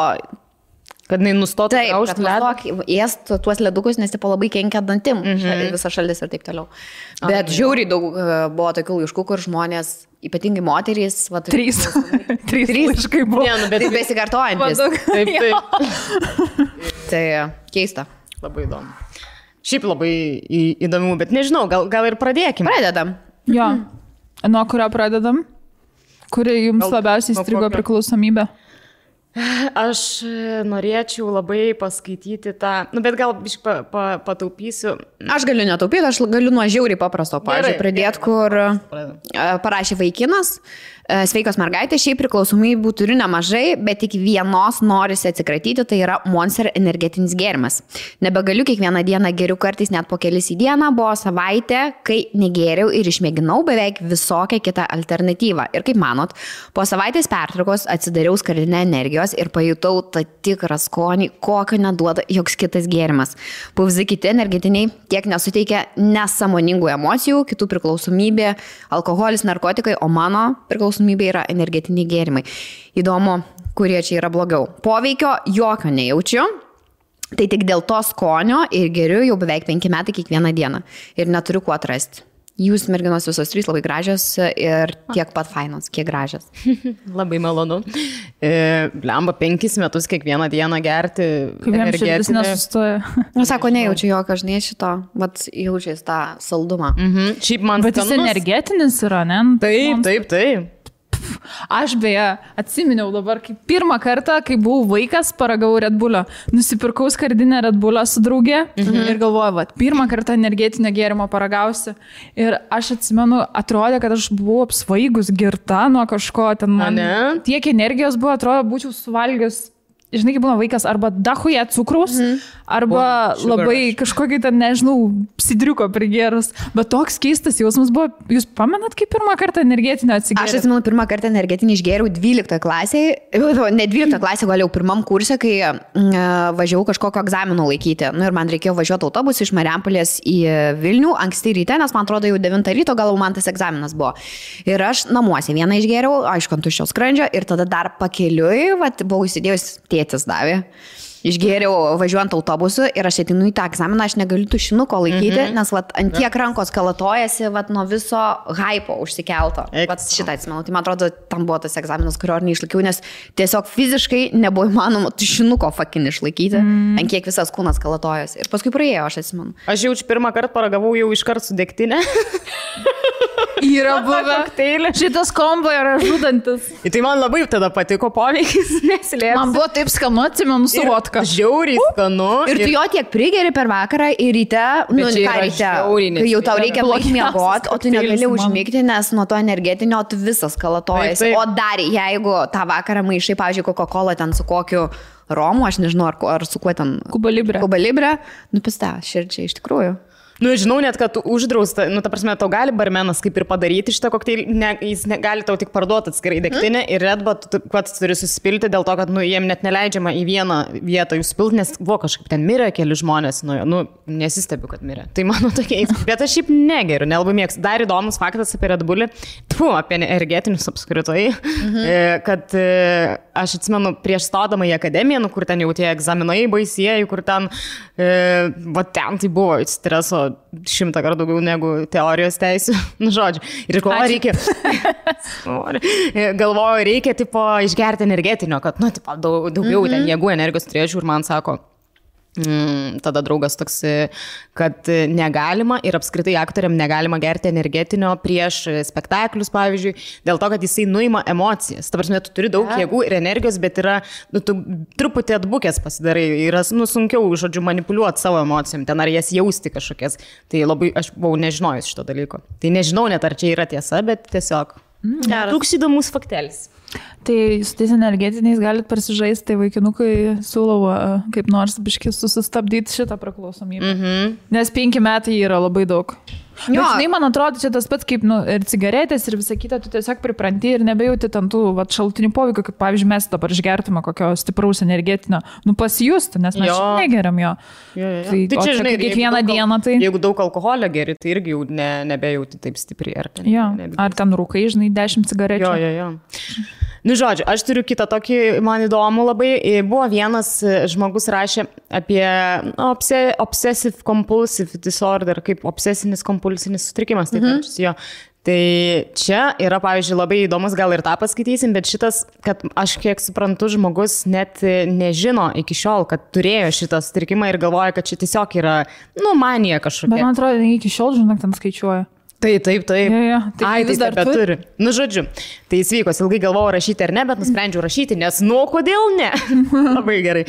Žiūriu podcastą, daug esu girdėjusi, daug įdomių laiškų, tai tikiuosi, kad mano irgi bus bent šiek tiek įdomus ir taip toliau. Nu, gerai. Pradedu. Šis mano apsėdimas prasidėjo mokykloje, maždaug 5-6 klasėje. Jaučiau iš tėvų šiek tiek spaudimą gerai mokytis, todėl sugalvojau skaičių kombinaciją, kuria gyvenau. Iš tikrųjų labai sunku paaiškinti, kaip veikia tuo metu mano protas, bet bandysiu. Sugalvojau, kad reikia sugalvoti skaičių, kuris bus man laimingas. Sugalvojau, kad tai bus 3, nes 3 padauginus iš 3 yra 9, o tai geras pažymys. Bet ne 10. Gera logika. 9 užtenka, tu 9. Kitų tokių skaičių nėra, kuriuos 2 sudauginus gautųsi geras pažymys. Kvadratu pakėlus. Tada viskas ir prasidėjo. Aš pradėjau tikėti, kad tai man iš tikro padeda. Aš beveik viską, ką įmanoma, dariau po 3 kartus. Aš kontrolinį parašiusi jį tikrindavau po 3 kartus. Aš dieną valgiau 3 kartus. Eidavau praustis į dieną 3 kartus. Aš gyvenau tuo skaičiumi. Tai tapo man priklausomybė iki šių dienų. Jau maždaug 10 metų negaliu šios skaičiaus išmesti iš galvos. Dabar jau žinoma, aš tai darau ne dėl gerų pažymių, o dėl to, kad atrodo girdžiu galvoje balsą, kad nutiks kažkas blogo, jei to nedarysiu 3 kartus. Džiaugiuosi, kad mano smegenys dabar jau šiek tiek palengvino man gyvenimą, nes dabar 3 kartus kartoju veiksmą tik tuomet, kai tą veiksmą jau būnu padarius 2 kartus. Tai reiškia, jeigu 1 kartas, viskas ok, bet jei 2, bus ir 3. Okay. Žinau, kad sunku tai suprasti, čia yra absurdas net ir man pačiai. Duosiu aišku pavyzdį, kad būtų lengviau įsivaizduoti mano kančias.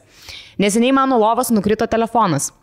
Aš jį pakėliau, padėjau atgal, tačiau kažkaip kreivai ir jis vėl nukrito. Ir ką jūs galvojate, aš jį specialiai numečiau 3 kartą, nes mintise lyg girdėjau tą balsą, kaip ir visuomet turi būti 3 kartas arba nutiks kažkas blogo. Šis atvejis tik 1 iš 100, kuris būna per dieną. Tai yra ir prie svetimų žmonių, todėl aš iš gėdos prisidarau daug dažniau nei įprastai gyvenantys žmonės. Net nežinau, ar ši mano priklausomybė, apsėdimas tinka jūsų temai, bet va. Tinka ir diagnozė obsesinis kompulsinis sutrikimas, bet man įdomu, kad keista, kad žmogus nežino šito, tu galėtum savo, su psichoterapijos pagalba labai greitai sutvarkyti šitą reikalą. Taip. Nes blemba čia paskaityčiau labai rimta. Žinot, kam dar reikėtų psichoterapijos? Mantai, nes Mantas turi tą patį sutrikimą. Bet jisai suskaičiavęs. Bet jis baksnuoja irgi, negali būti lyginis skaičius jam.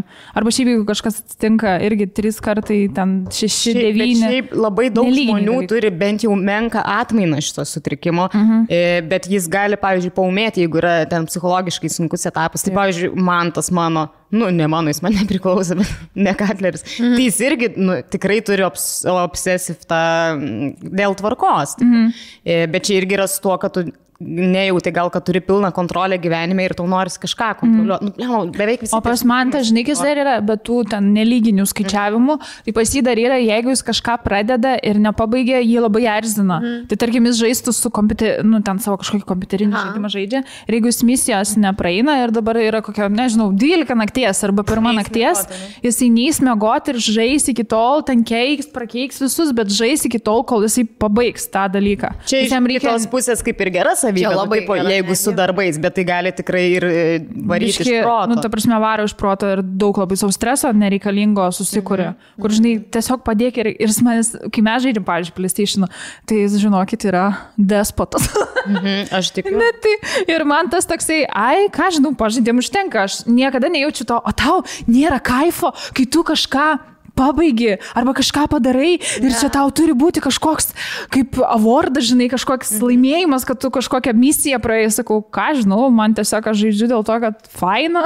Ne, bet šiaip, tikrai daug žmonių šitą turi dalyką, nes aš, pavyzdžiui, suprantu, kad, kai iš ten palieku spintelę atidarytą, ar ten stalčių biški pravirą, man tas ten iš proto eina ir man žiauriai pikta, ko tu čia rėki dėl kažkokios stalčiaus, bet aš suprantu, kad čia žmogui yra psichologinė problema, dėl to reikia uždarinėti. Jiems abiems reikėtų su rankytėm susikabinus. Žygiuoti, 3 kartus pabelsti psicoterapeutą. Bet čia tiesiog terapijų reikia, ne?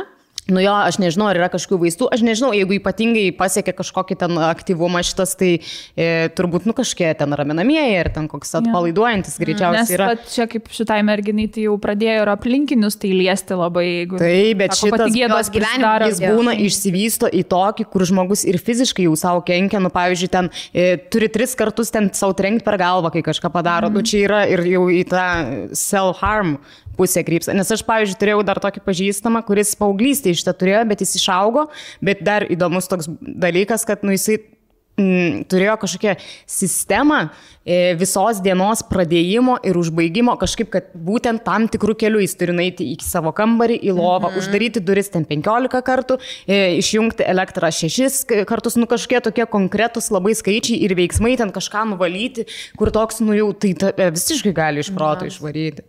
Jūs nesat turėję nieko tokio panašaus? Aš kažkada gal turėjau, žinok, taip, kad su Mantu, pritariu Mantui, kad man buvo labai svarbi tvarka ir aš nežinau, kas atsitiko, dabar man toks, kur, nesakau, kad pradėjau visiškai nesitvarkyti, bet tiesiog pradėjau nepastebėti netvarkos ir toks dabar aš žiūriu, blemba, čia skalbiniai stovi jau savaitę, 6 dienas, pavyzdžiui, nesulankstyti, kur anksčiau mane erzindavo viena kojinių pora, ne ten padėta, o dabar toks, kur, ne tai, kad tingiu, bet kam? Jo. Čia, bet aišku, yra viena. Aš šiaip niekada negalvojau, kad nededant man asmeniškai kažkokių pastangų, aš galėsiu iš tos tvarkos, taip išeiti, nes tikrai būdavo anksčiau, visai, blemba, prieš metus, mane pačią erzindavo, bet kokia dažnai dulkė, visur ten galėdavo įvalyti, ir ten spintelis neuždaryta, negalėdavo nueiti mėgoti, jeigu spintelis neuždaryta. O dabar toks, kur aš nežinau, kas atsitiko, nieko, tiesiog savaime. Kartais natūraliai praeina. Ir toks, pohu, galvoju, kur ryt susitvarkysiu. Aš lyg ir nesu turėjus. Man būdavo, kad tarkim, vaikystėje aš mėgdavau labai šaligatvių tais borteliais vaikščioti. Kur turi laikyti lygsvarą ir kažkaip man būdavo žiauriai smagu, bet jau ir kur atrodo, aš negaliu praeiti šiaip paprastai šaligatvių. Arba jau jeigu eini šaligatvių, tai negali užlipti ant tos siūlės, o turi tik tai, neužlipant. Bet, nepasakyčiau, kad man trukdė tada tai gyvenimas. Tiesiog praėjo to. Čia smagu. Man būdavo.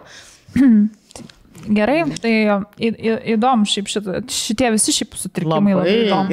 Ir jie labai skirtingai pasireiškia. Tipo, gali tvarkos, ten to perdėta tvarka, ten po to tai skaičiavimus, kažkam prisiminiau dar yra, kur tas belė tvarkos perdėtos higienos.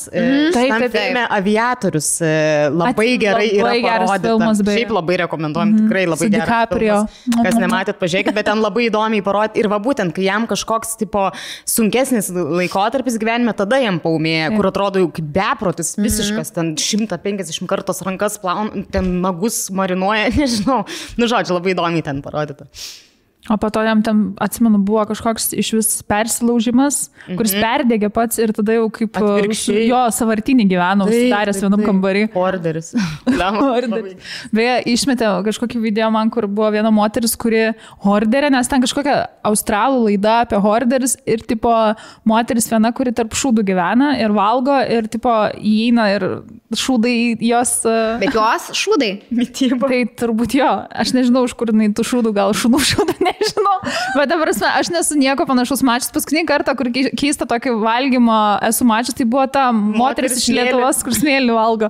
Bet čia visiškai another level yra. Bet pasirodo yra žmonių, kurie nieko prieš ir gyvena nei tarp šūdų, ten kaupia tos šūdus kažkokiuose buteliuose ir dar kažkur. Žodžiu, žmonės labai keistų dalykų susigalvoja. Gerai. Girdė. Pas mus tiesiog dabar čia irgi tvarko, tai nekreipkitės. Aš bandau čia kokį laiškelį irgi. Ai, va, man labai... Gal tą nori apie kreidą pasakoti, nes dabar labai prie maisto tinkama, apie šūdus pakalbėjai. Aš dabar, žinok, įsijungiau kitą. Gerai. Ir šitas geras. Gerai. Žodžiu, sveikas merginas. Mano viena didžiausia priklausomybė visą gyvenimą buvo plaukų tiesinimas. Kaip manijakė juos tiesindavau, jeigu nors viena sruoga kiek nors susilenkdavo, nervuodavausi. Būdavo ne taip, kad tiesindavau po kelis kartus į dieną. Labai sunku buvo pribręsti iki to, kad prisiverščiau nustoti tai daryti. Galiausiai pavyko, o paskatino tai, kad labai norėjusi atsigaivinti plaukus, kadangi jie labai smarkiai buvo pažeisti. Pastoviai trupėdavo, o be viso šito dar ir dažomi nuolat. Todėl jokios brangios priemonės ar vitaminai man nepadėjo, kol neišmečiau tiesinimo žnyplių. Dabar virš metų visiškai netiesinu, čia kur žinai, virš metų nevartoju alkoholio. Ir jau buvo truputį... Ir po truputį džiaugiuosi atsigavinėjančiais plaukais.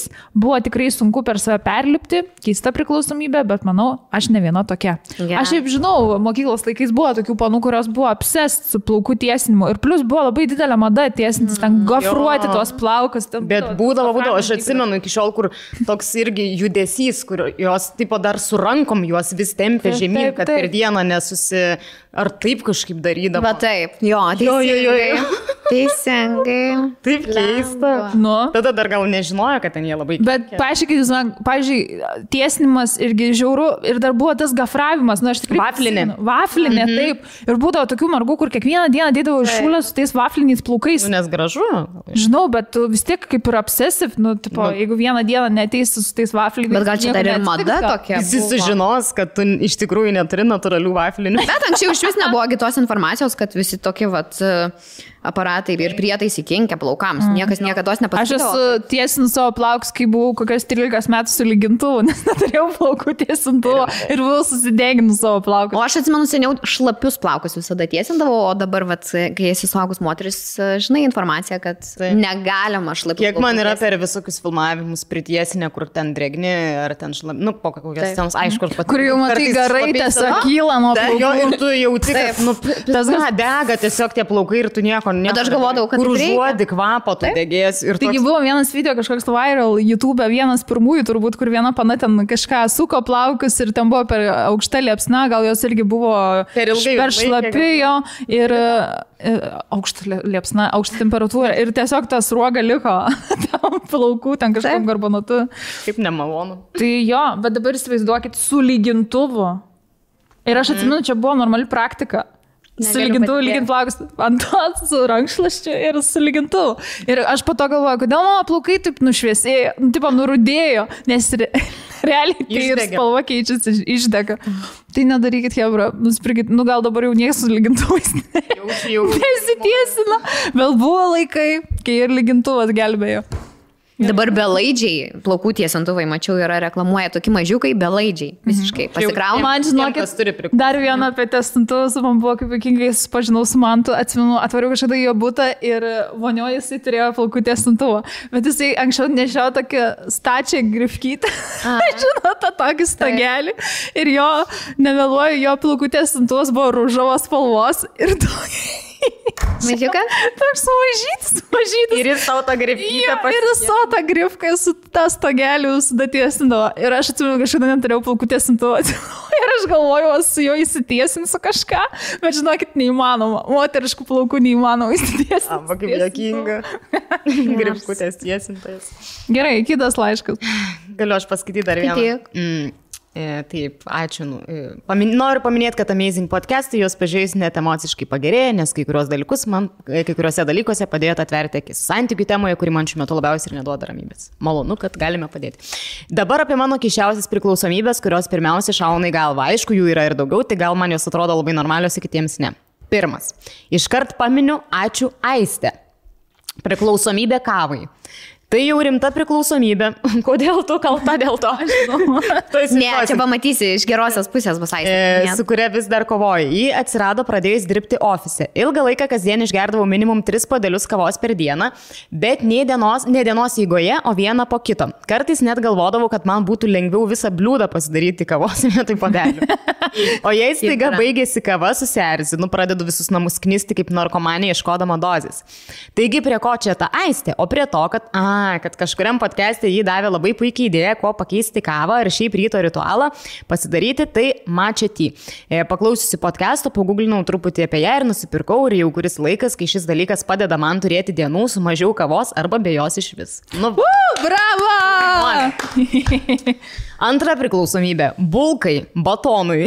Aš irgi Kodėl? Nežinau. Ar kovoju su jie? Ne. Nes esu kuda, man jį tik į naudą būtų. Nuo mažens jau mėgstu valgyti batoną, bet vieną, be jokio sviesto, be nieko. O šviežias batonas iš vis kosmosas, man tiesiog labai skanu. Mano mėgamajam prie lovos dažnai galima rasti bulkos kepalą viesai snekti. Blemba, pas mane panašiai. Mano draugai jau žino, kad jei susiskambinam FaceTime, mane dažniausiai pamatys su bulkos riekį. Kokia juokinga. Net Rokas nusijuokė, blemba. Žiauriai geras. Bet kaip įdomu, nes aš suprantu, kad būna priklausomybė šiaip ten nuo angliavandenių, ten tų bulkučių, o čia yra plikas batonas. Tu tau irgi taip? Aš bagetei. Aš, pavyzdžiui, nusipirku tą bagetę, ar kartais, kol važiuoju namo, ir namuose damušu, aš galiu vieną tą bagetę suvalgyti, bet man reikia ir uosti, žodžiu, man bagetė visiškai mano. Įdomus dalykas. Ir Rolas sakė, ir Rolka užsisakinėgi tuo, žinai, indėlius namo, kad sveikai maitintis ir taip toliau, žinai, sakau, ir aš jau norėčiau, gal, manau, įprašiau, žinai, laiku valgyti. Jis sako, blemba, pasigūglink, gal yra koksai sumuštinių, žinai, šitas sumuštinių, kur į namus sumuštinis 3 kart į dieną pristato. Čia jo. Bagetė visiškai. Trečia priklausomybė – uostimui. Ar kovoju? Taip. Tramdausi prie žmonių to nedaryti. Aš turiu viską pauostyti, beveik bet ką. Nusipirku kažkokį naują daiktą, pauostau. Tvarkausi kambarį, kad ir kokią statuilėlę paimu, pauostau. Kai kažkas mato, aišku, nelabai tai darau, bet kažkada paklausiau vieno draugo, ar galėčiau jo barzdą pauostyti, nes kažkodėl labai užsimaniau sužinoti jos kvapą. Daugiau nebesiplėsiu, tai pirmos 3 priklausomybės šausis į galvą. Ačiū, žiauriai įdomu. Beje, barzdas gali kvepėti, jeigu žmogus gerai ten prižiūri jo. Taip. Man to barzda kvepia. Bet tik tai, kai susitvarko. Nes gali būti, kad maisto prikrenta ir jis pats nesupranta, kad padažu apsidreibė. Geras, man, pavyzdžiui, su tuo uostimu.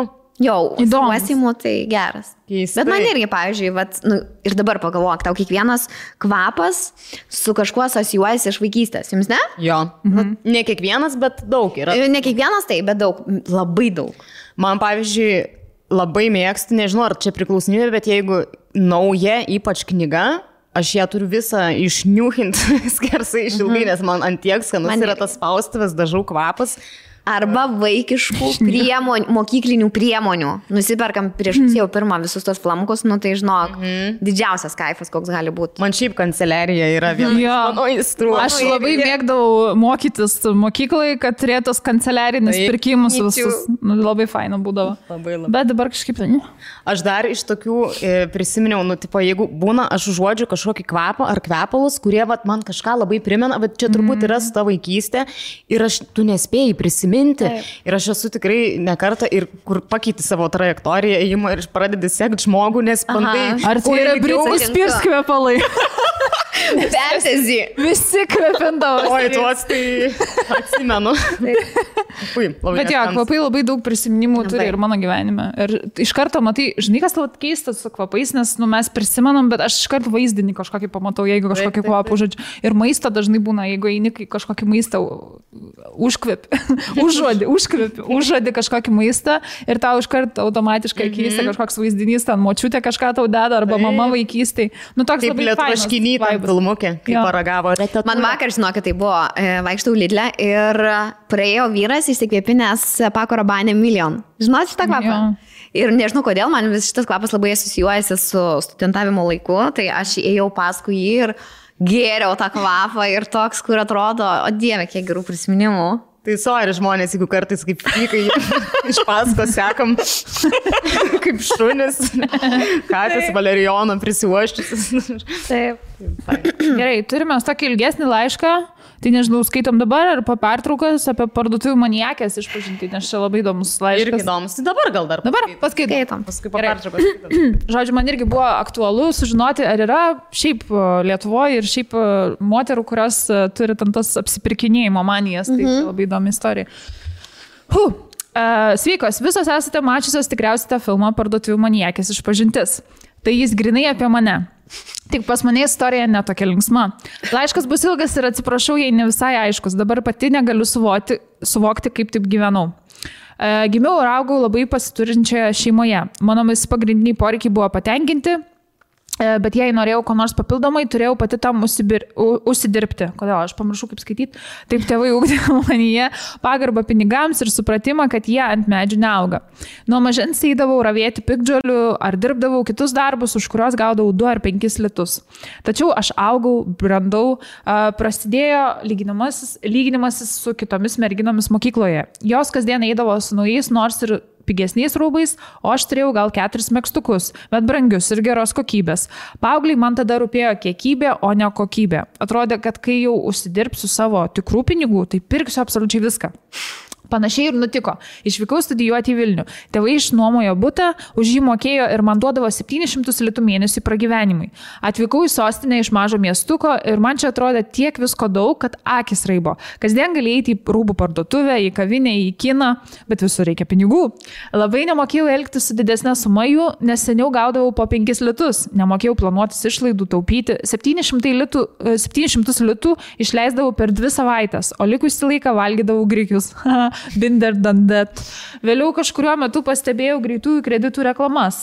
Susigundžiau ir aš pasiskolinti. Tada atrodė, kad tiesiog reikės mokėti mėnesinę įmoką, bet tuo kartu gausiu daug pinigų ir galėsiu juos leisti kaip norėjau. Pasiskolinau 2000 eurų. Tada jau buvo įvestas euras. Ir prasidėjo. Visko smulkiai ir paeiliui nepapasakosiu, tačiau net nežinau, kuriuo metu aš taip atitrūkau nuo realybės. Realiai mano gyvenimas buvo toks, skolinosi, perku, skolinosi. Kadangi norėdavau pirkti kuo daugiau daiktų, vėlgi, kiekybė nugali kokybę, tai pirkdavau visokius prastos kokybės šūdniekius. Kosmetiką iš drogo, rūbus, žaičianemo maistą ir taip toliau. Tada pinigai baigdavosi, reikėdavo grąžinti įmokas už paskolas, nežinodavau, ką daryti. Trumpai tariant, tai truko 5 metus. Per jos buvo visko. Esu pavogusi ir lombardę pardavusi auksinę tėčio apyrankę. Esu ėmusi pinigus iš mamos piniginės. Esu tiek melavusi visiems, kad tik gaučiau pinigų, kad net baisu. Visą tą laiką turėjau šalia savęs vaikiną, kuris dabar jau ir mano vyras. Bet jis nieko nepastebėjo, nes taip meistriškai viską sukau. Praeitoje laidoje kalbėjote apie patologinius melagius. Tai tikrai pasakėte teisybę.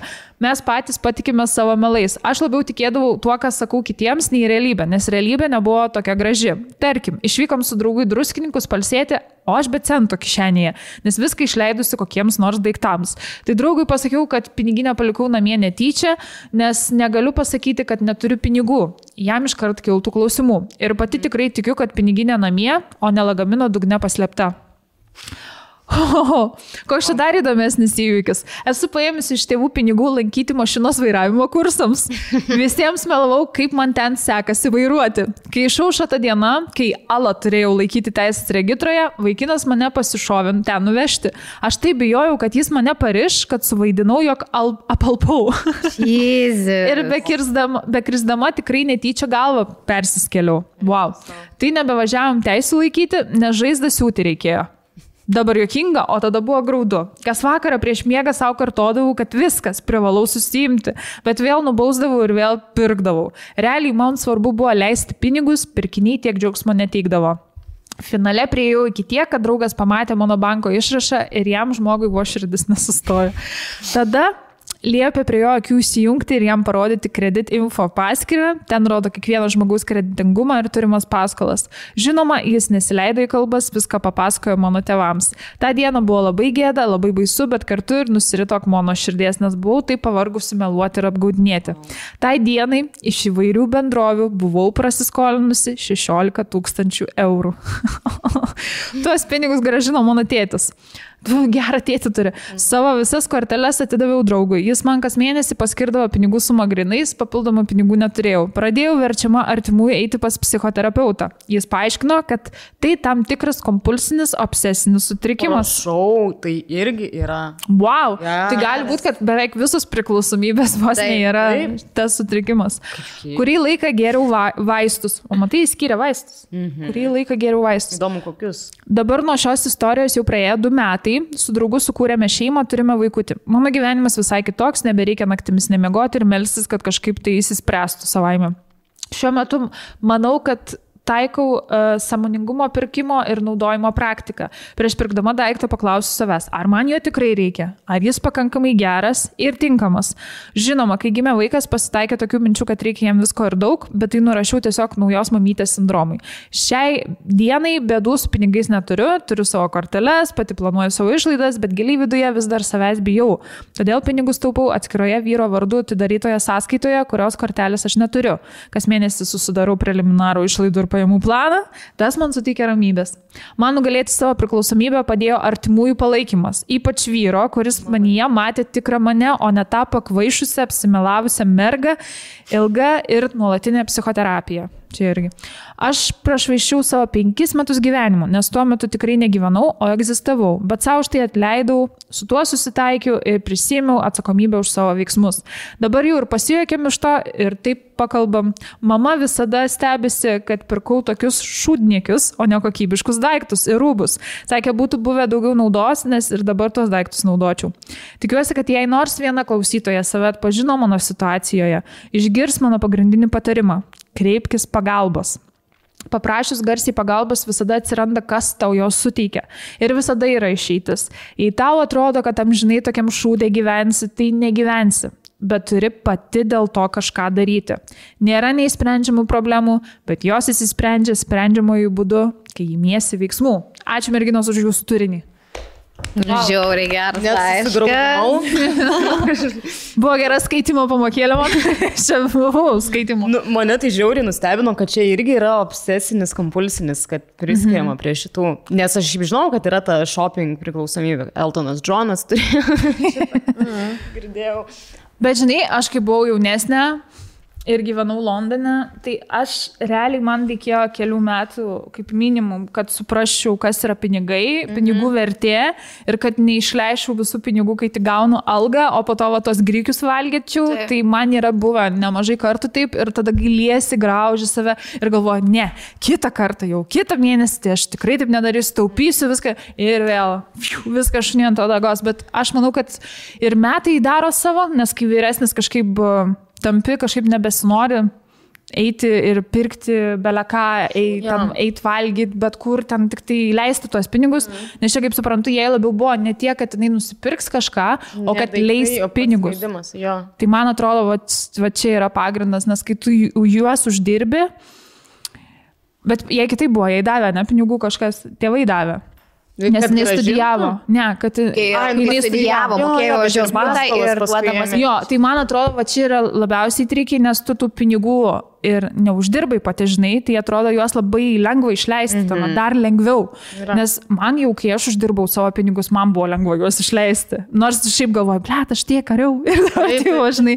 O čia iš viso tau tiesiog ateina kiekvieną mėnesį. Manau, visas, ypač merginos, manau, kažkiek yra perėjusi ten ar jaunystėj, ar kitas dalykas, ką aš pati ant savęs pastebiu, vis dar kartais tai darau, jeigu ten nėra kažkokia nuotaikos ar kažką toks tipo treat myself. Emocinis apsipirkimas? Jo, kur kažką nusipirki ir vad geriau, nu kažkoks, bet man iki šiol yra, jeigu aš fainą daiktą nusipirku, nu aš nuoširdžiai džiaugiuosi. Ir aš reikia dovanoju. Reikia dažniau pirkti, jeigu tai teikia man tiek džiaugsmo. Bet tinga aš dažnai kažką pirkti, bet faina, kai... Nu, va, tada kaip kvepalus nusipirkti, tai toks laimingas žmogus.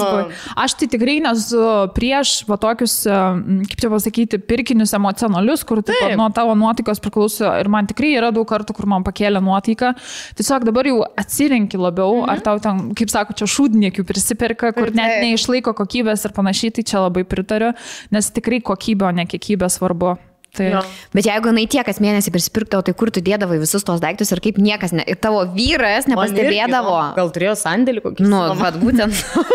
Arba gal dideli namai milžiniški, žinai, kur vyras nepastebė, kad didėja tavo spinta, nes už 700 realiai šūdniekių žiauriai daug gali prisipirkti. Taip.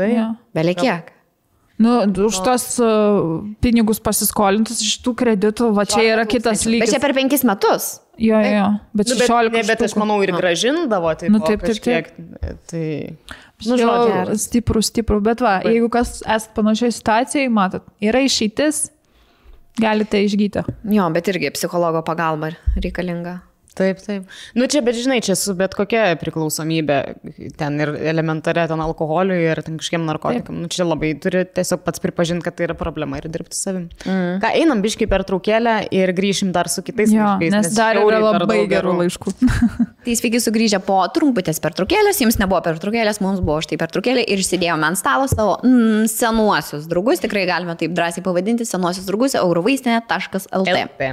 Ir jie atvyko pas mus su labai faino produktu, Aistė sakė, esu pati pirkusi kažkada ir naudoju, nes labai švari ir gera sudėtis ir vadinasi Fabei. Fabei. Taip. Čia kaip suprantu, bent jau gaminama yra Ispanijoje, pagaminta Ispanijoje, tai toks ispaniškas brandukas turbūt, bet kas mane, pavyzdžiui, užkabino tada, nes žiūrėjau, kad jų labai gera kaina.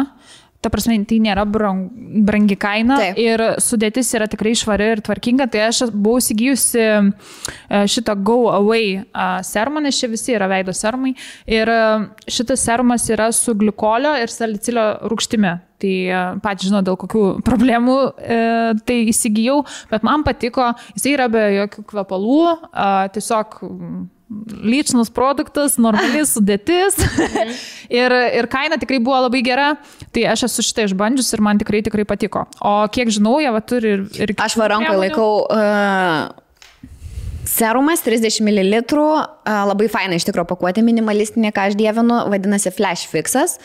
Tai idealiai mano odai, tai šiam serumui būdingas stiprus pigmentacijas slopinantis, tangrinantis, antioksidantinis ir jauninamasis poveikis. Tai su pigmentacija kovoti vitaminas C.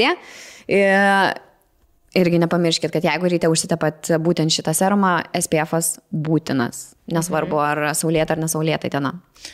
Aš iš tikrųjų esu bandžius, irgi turėjau šitą paakių, serumas, sufle, man labai skaniai skamba. Taip. Tai labai fainas iš tikrųjų, jis yra ir su kofeinu, ir, žodžiu, ir drėkina, ir elastingumą skatina, atkuria ir jaunina.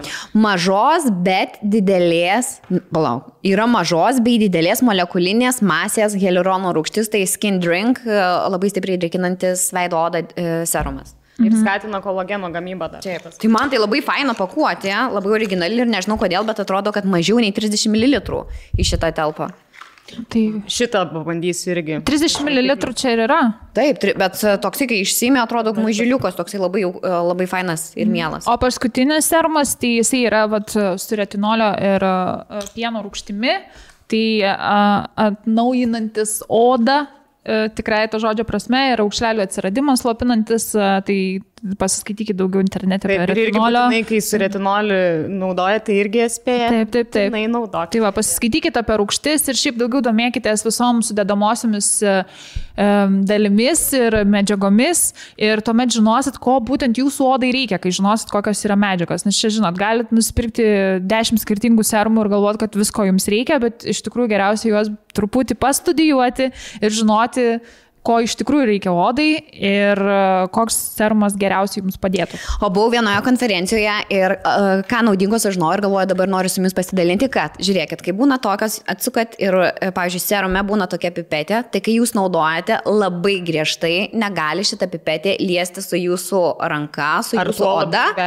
nes paimate visas bakterijas ir tada jūs ją įkišat ir čia viską perdėti. Nes labai mėgsta dabar tose TikToko videose arba ten šiaip veido. Tai to negalima iš tikrųjų realybėje daryti. Pipetė negali liesti sodą. Tai ačiū eurovaistinė.lt. Ačiū Ieva už pamokėlę.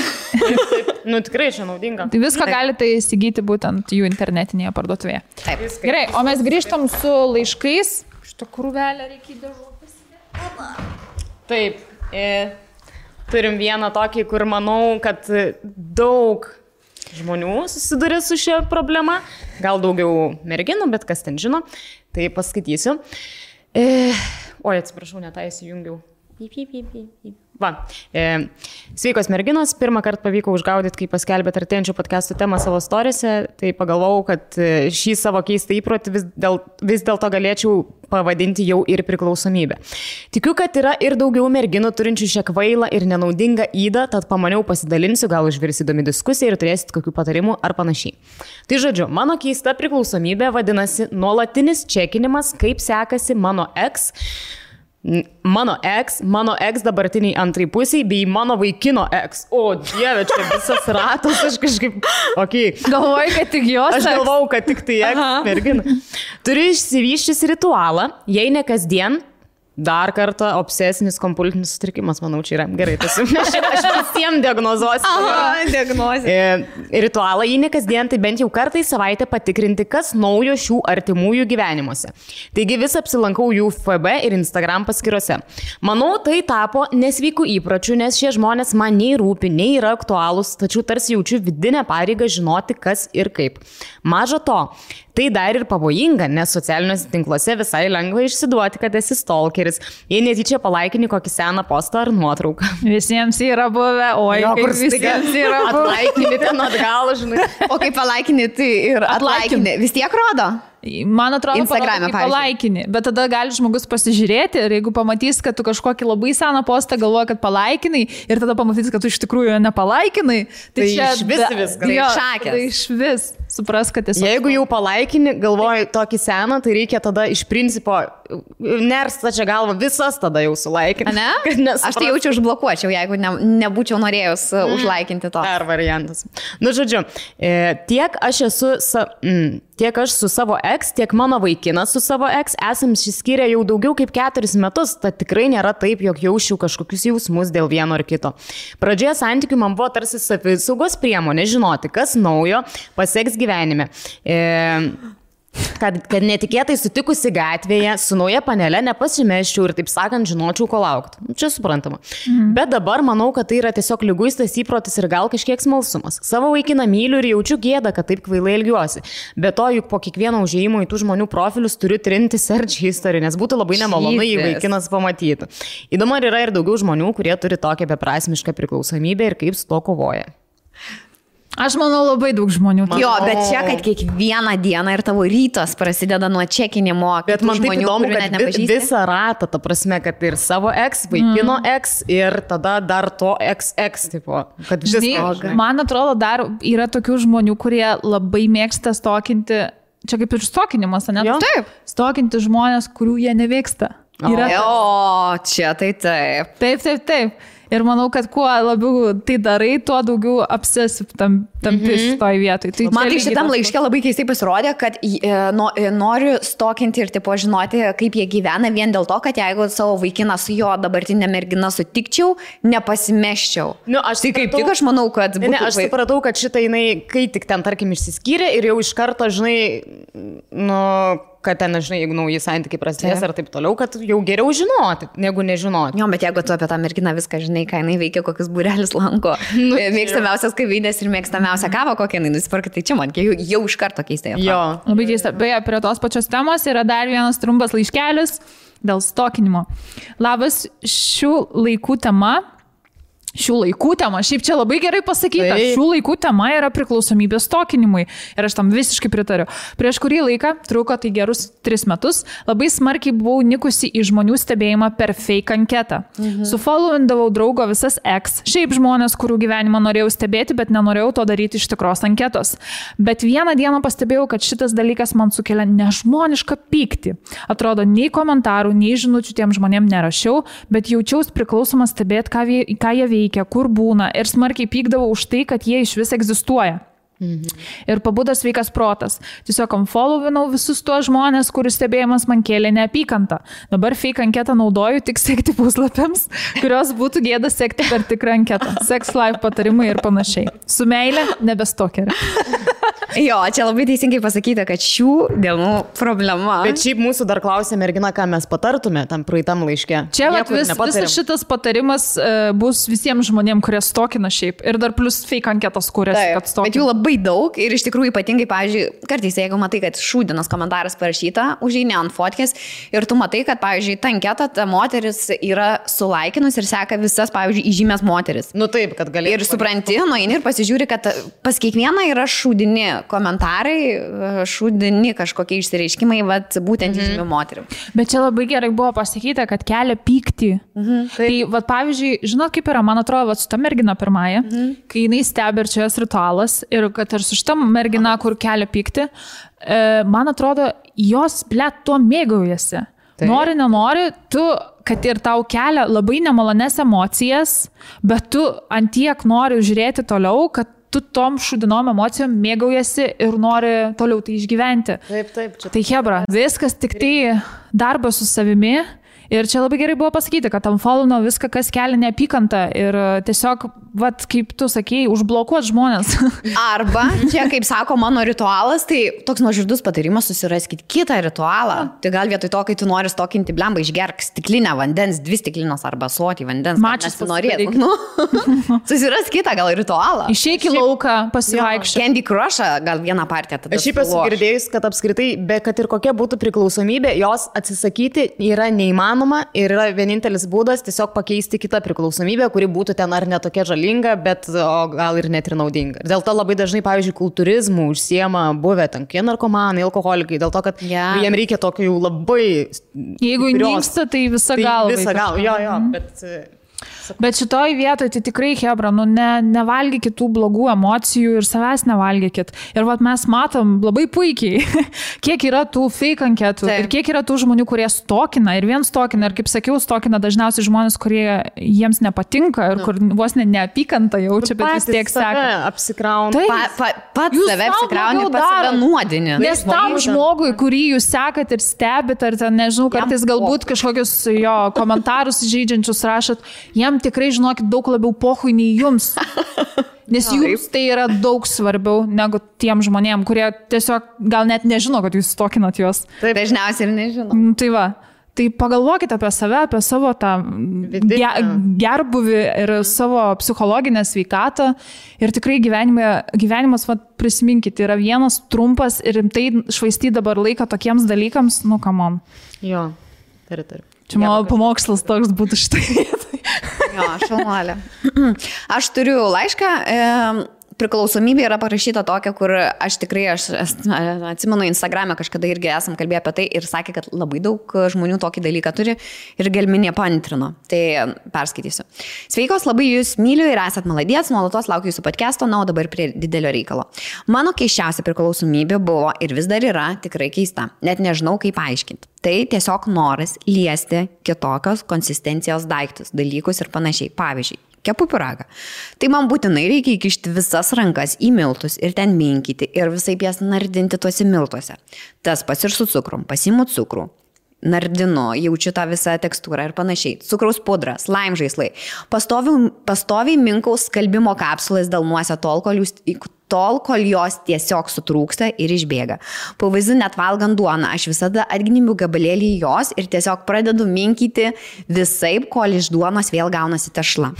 Nežinau, kaip tai vadinasi, ar tai tiesiog yra nenormalu ar normalu, bet man tai atrodo keista. Save valdau vis, prie didesnės žmonių grupės to nedarau, bet pavyzdžiui, mama, vaikinas, geriausia draugė, tai žino visą tai ir pakenčia. Ir jiems tai tiesiog atrodo juokinga ir kažkiek keista, tačiau labai to nesureikšmina. O aš, kai tai darau, tai man tiesiog net per kūną širpuliukai eina, ant kiek tai yra gera. Obsesinis kompulsinis trigeris.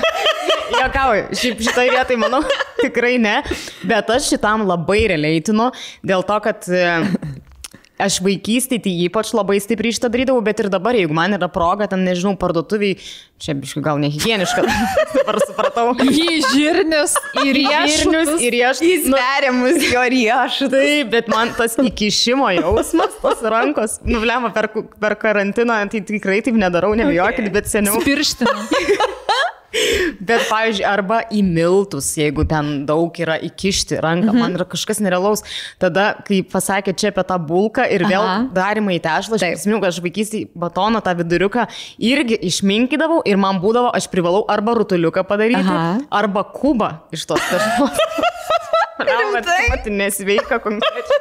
Kaip Jaučiu mėgdavai plasteliną. Jo. Vat plastelino ne. Bet man batonas labiau vietoj plastelino. Geriausias plastelinas yra batonas. O pavyzdžiui, kojas sukišt. Kokių pilių aš esu pristačiusi iš tų plytų. Man tai labai įdomu. Jeigu mėgstat įkišti ranką, ne, į kažkokį dalyką, ar kojas mėgstat irgi įkišti kažkokius dalykus? Jo. Aš, pavyzdžiui, nekenčiu. Jeigu man kažkokia keistai konsistencija, ant mano pėdų atsiduria. Aš sutinku, man kas susijęs su pėdom, nu, man netgi diskomfortas. Jo, jeigu man lieptų dabar tas, kai būna vynogės, žinai, trepstėt su kojom, traiškit su kojom, tai aš sakyčiau, ne. Man net jei būna tas masažinis kilimėlis, nu tai aš su kūnu visų galiu atsigulti, bet aš su pėdom ne. Man, pavyzdžiui, nu, kažkoks labai nemalonus jausmas. Kaip įdomu, Man, žinok, dabar per smegenis eina. Aš negaliu, va, matot, aš irgi turiu kažkokį sutrikimą.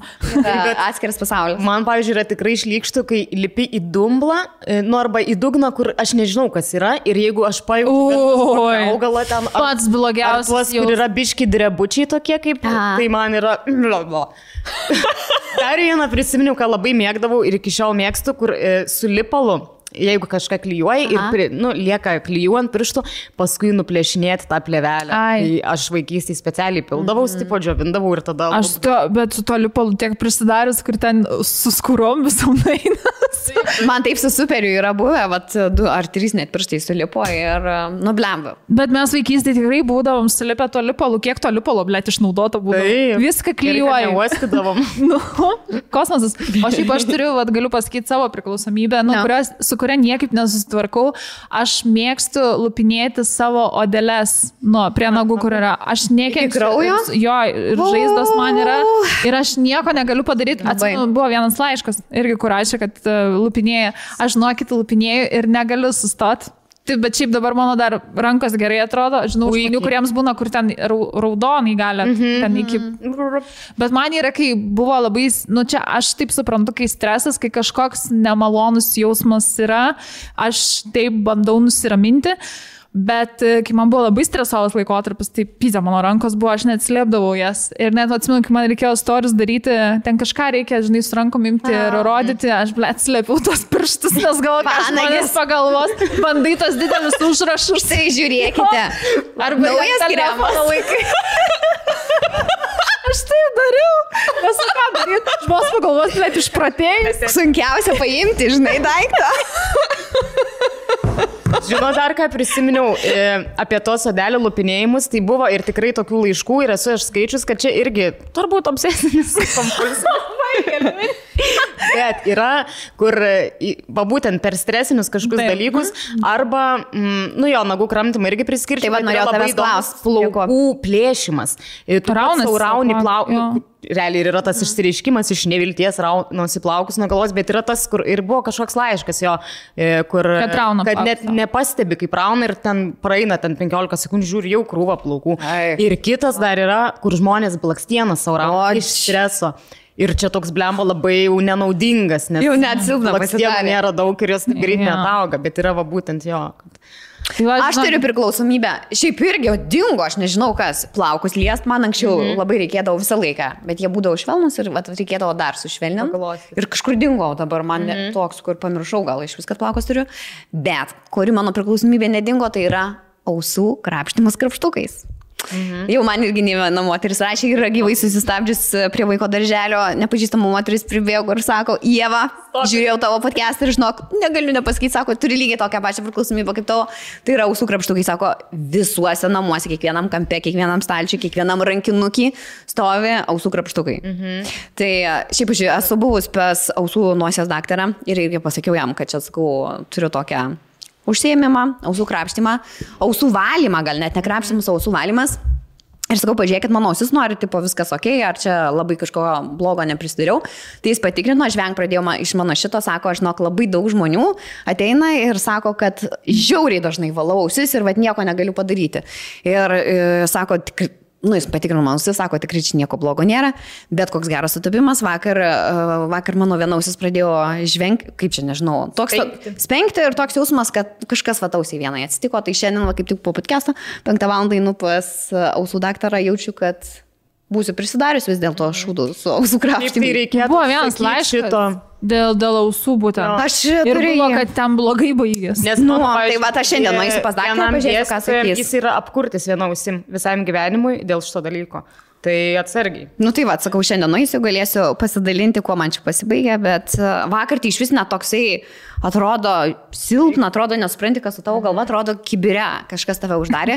Ir turiu aš tą laišką, galiu irgi paskaityti, vardas Andželika, kuri rašo: Labas, turiu priklausomybę ausų krapštukam. Tik pamatau juos ir iškart tiesiasi rankos juos imti ir valyti ausis. Esu medicinos studentė ir paskaitų metu sužinojau, kad jeigu valai dažnai ausis ausų krapštukais ir jauti malonumą, reiškia, ausys jau yra per sterilios ir tai yra negerai.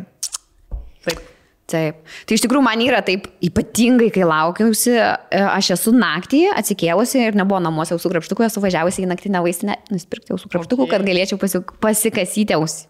Wow. Ai, bet matai, čia yra kažkoks kasimas. Nu toks, kutenimas, žinok. O nes, kai būna dantų krapštukas ir kokios vatos ar tualetinio popieriaus susidė. Aš labai dažnai vatos neturiu, manau, tu šitą žinai. Viskas yra ok, bet neturiu vatos namų. Aš tai tikrai dėčiau ant dantų krapštuko.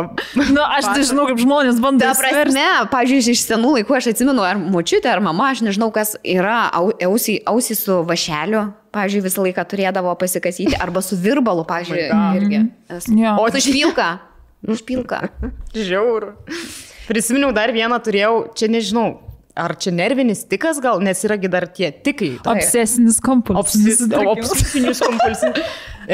Du netgi turėdavau. Vienas kažkaip, va taip turėdavau pirštą padaryti. Aš nežinau, kaip bet čia tikas. Kad pasikasyti. Čia yra tikas jau. Nes kažkada netyčia remiau kažkaip šaukštelį ir kažkaip taip netyčia padariau ir pradėjau daryti. Tai buvo ganėtinai ilgai. Čia yra ir tikas. kitą dar turėjau. Aš būna, kad nevaldau vieno piršto, bet čia kita istorija. Kodėl? Ką darai? Nežinau, čia irgi dėl streso, man būna atjungia vieną pirštą. Ai, Čia gali. nerviniai dalykai. Pas mane užspaustas nervas tikriausiai viena vieta. Tai, žodžiu, darydavau va šitą, tokį. Parodė. Tai Ai. irgi tikas. Kur man Ir šitas atrodo, tiesiog nosies traukimas net ir traukimas ir irgi atsikrenkštimas yra. Tai mano motiejus šitą darydavo, pavyzdžiui, po gerklės operacijos kokią pusę metų.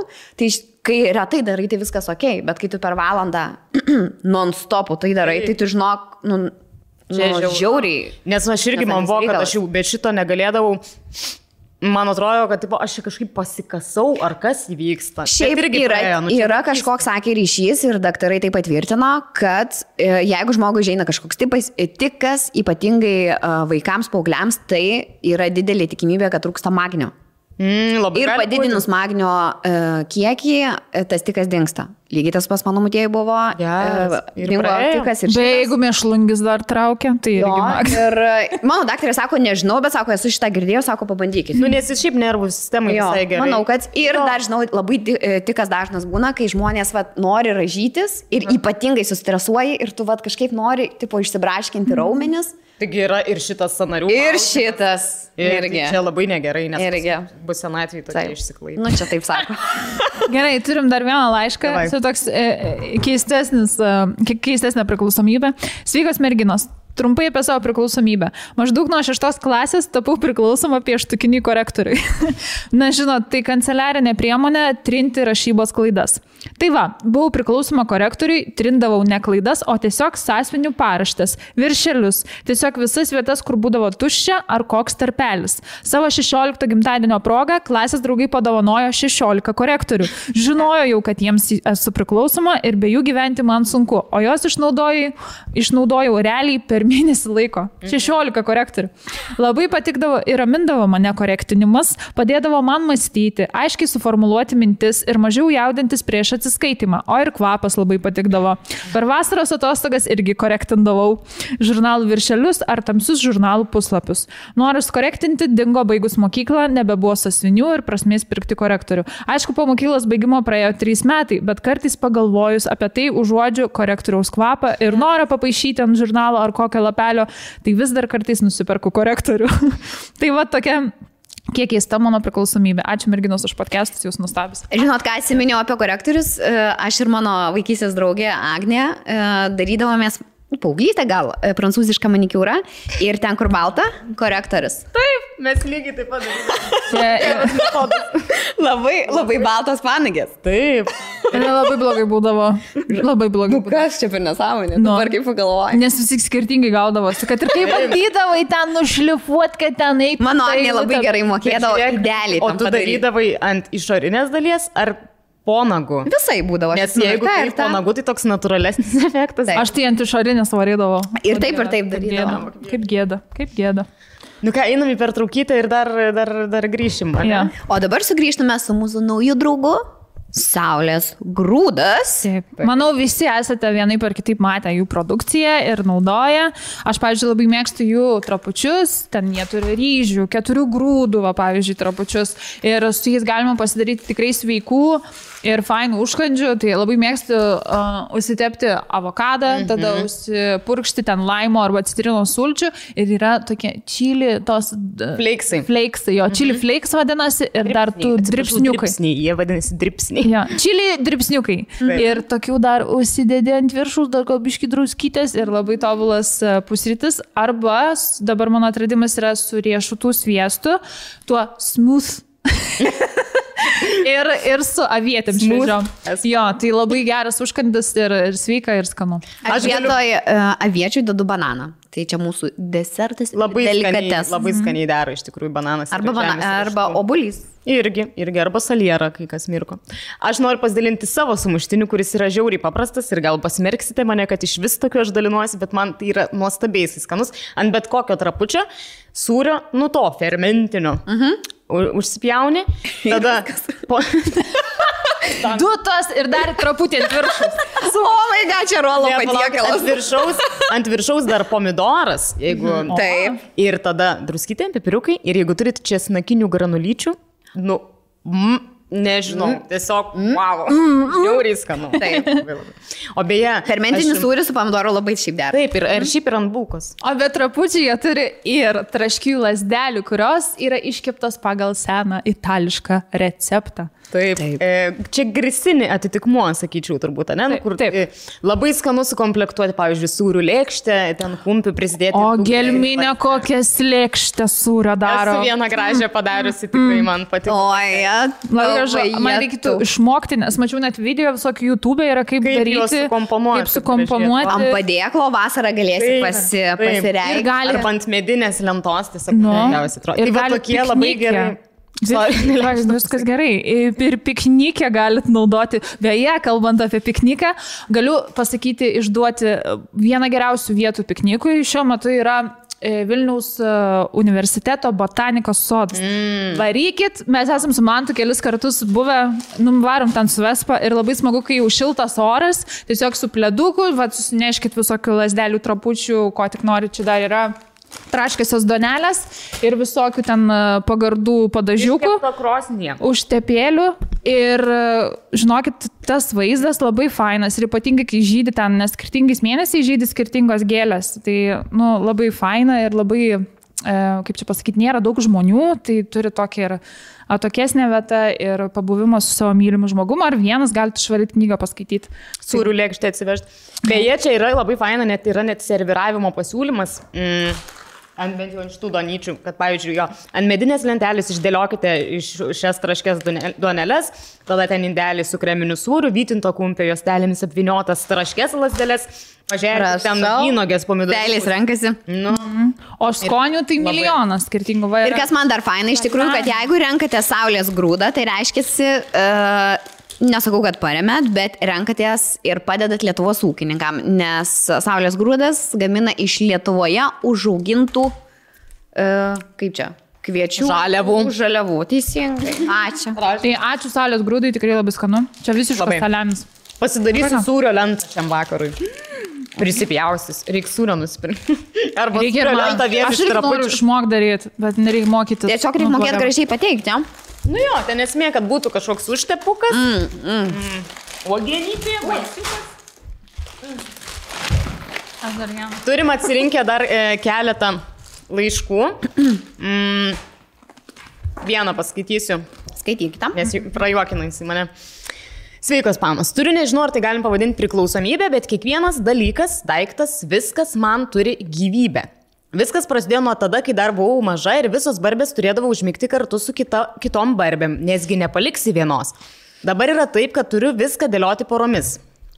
Kaip pavyzdžiui, jeigu šaldytuve yra kiaušiniai, visada paimsiu lyginį skaičių, kad liktų lyginis. Jie turi turėti vienas kitą.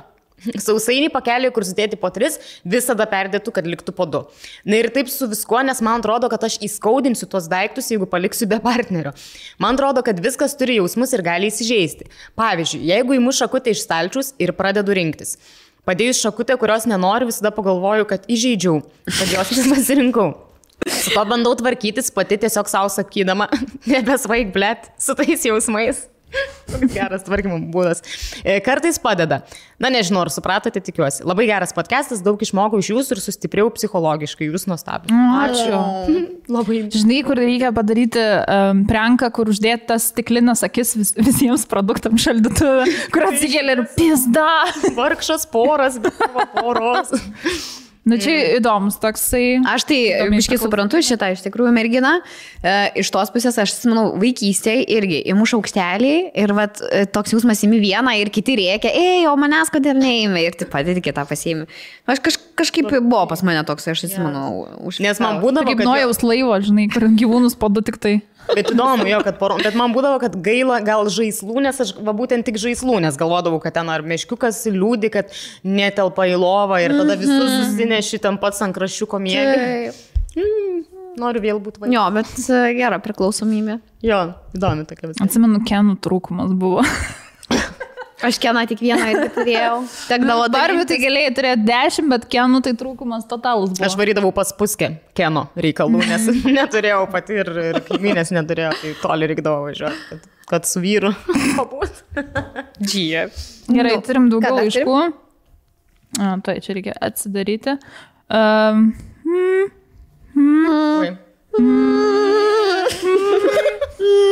Visai gražią natą. Davai, dar kažkaip padainuokit, aš to įrasim.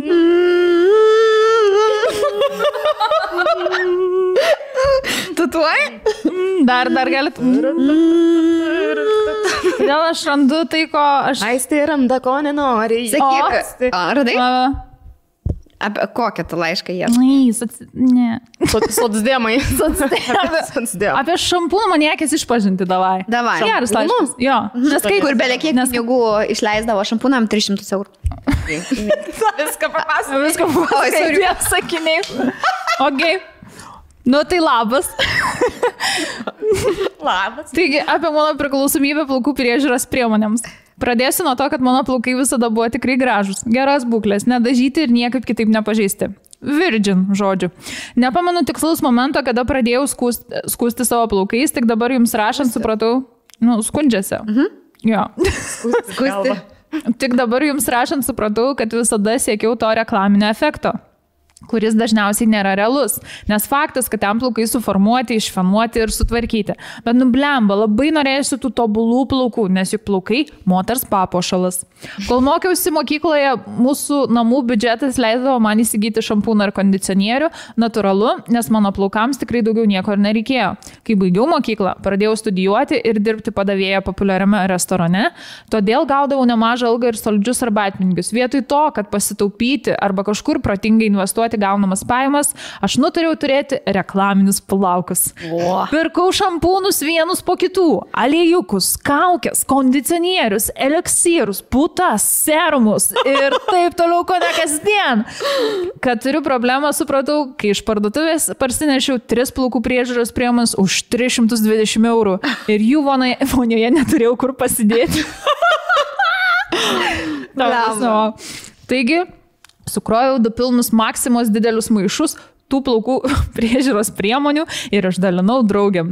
Jaučiausi kaip Pranciškus atsidavęs visus savo turtus.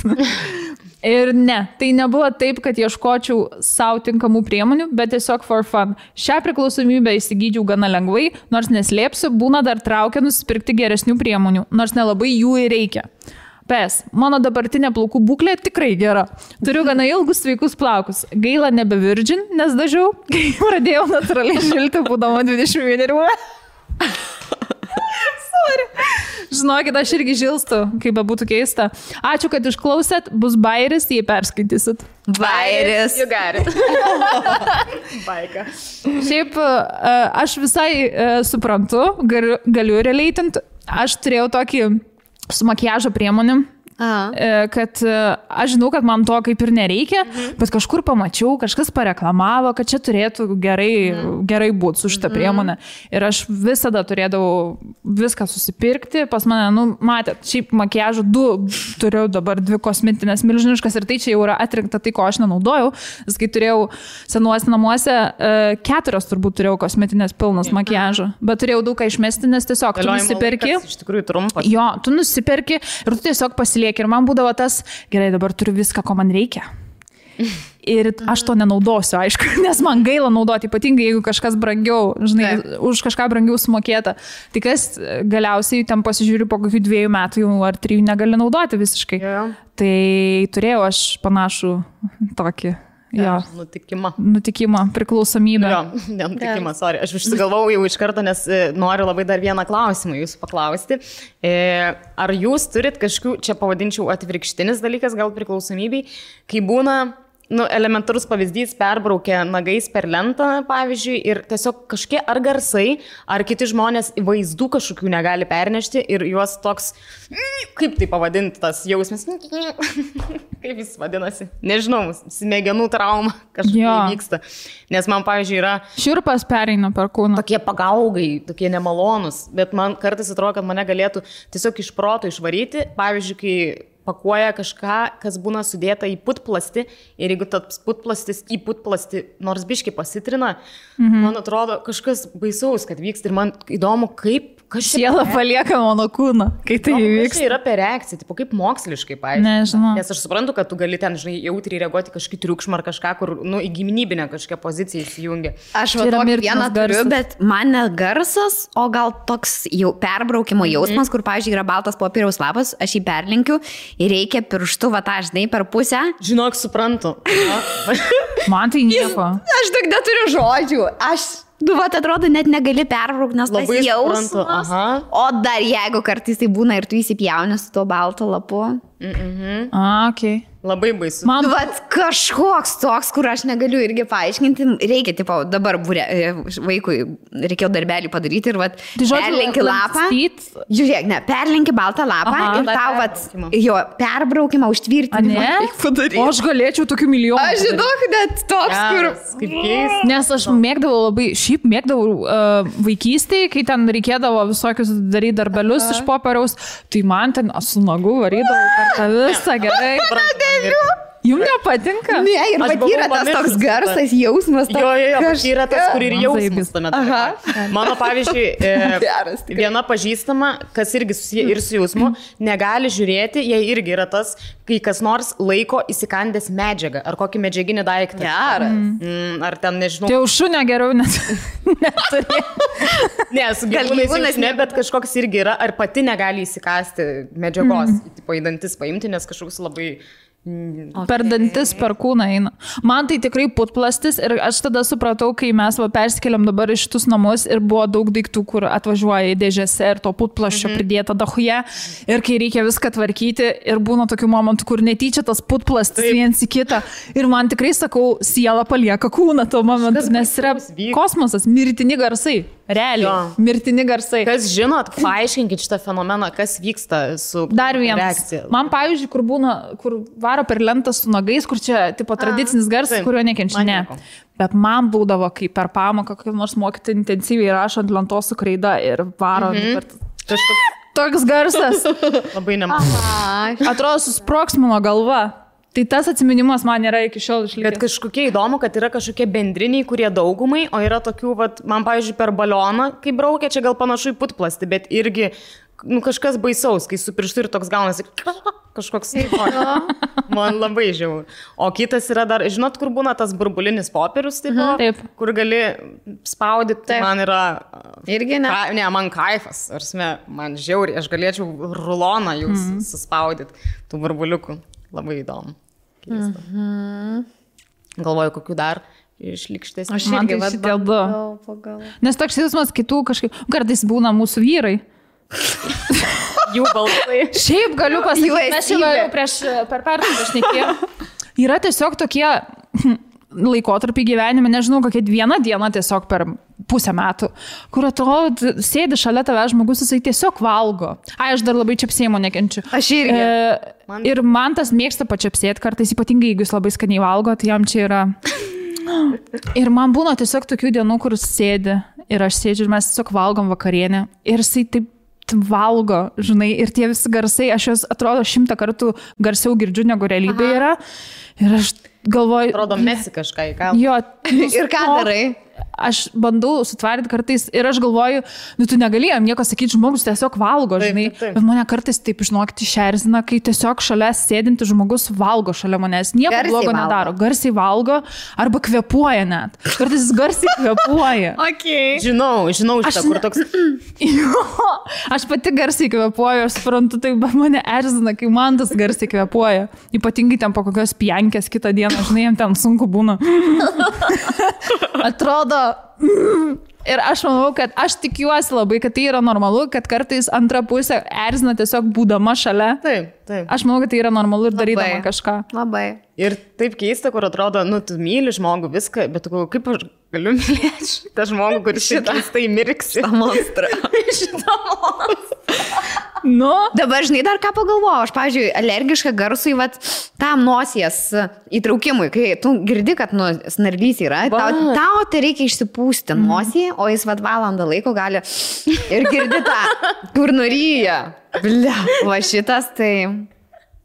taip ir nori servetėlės, kas nos. Ne, aš ir sakau, aš nenoriu išsipūsti, nubliam.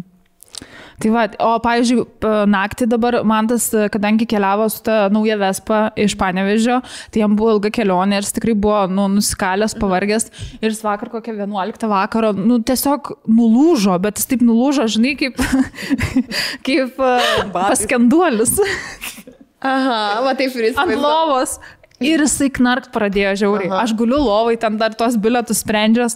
Ir man visas tas, žinai, mano susitelkimas į bilietus nieko, tiesiog nekanalinės, aš girdžiu tą.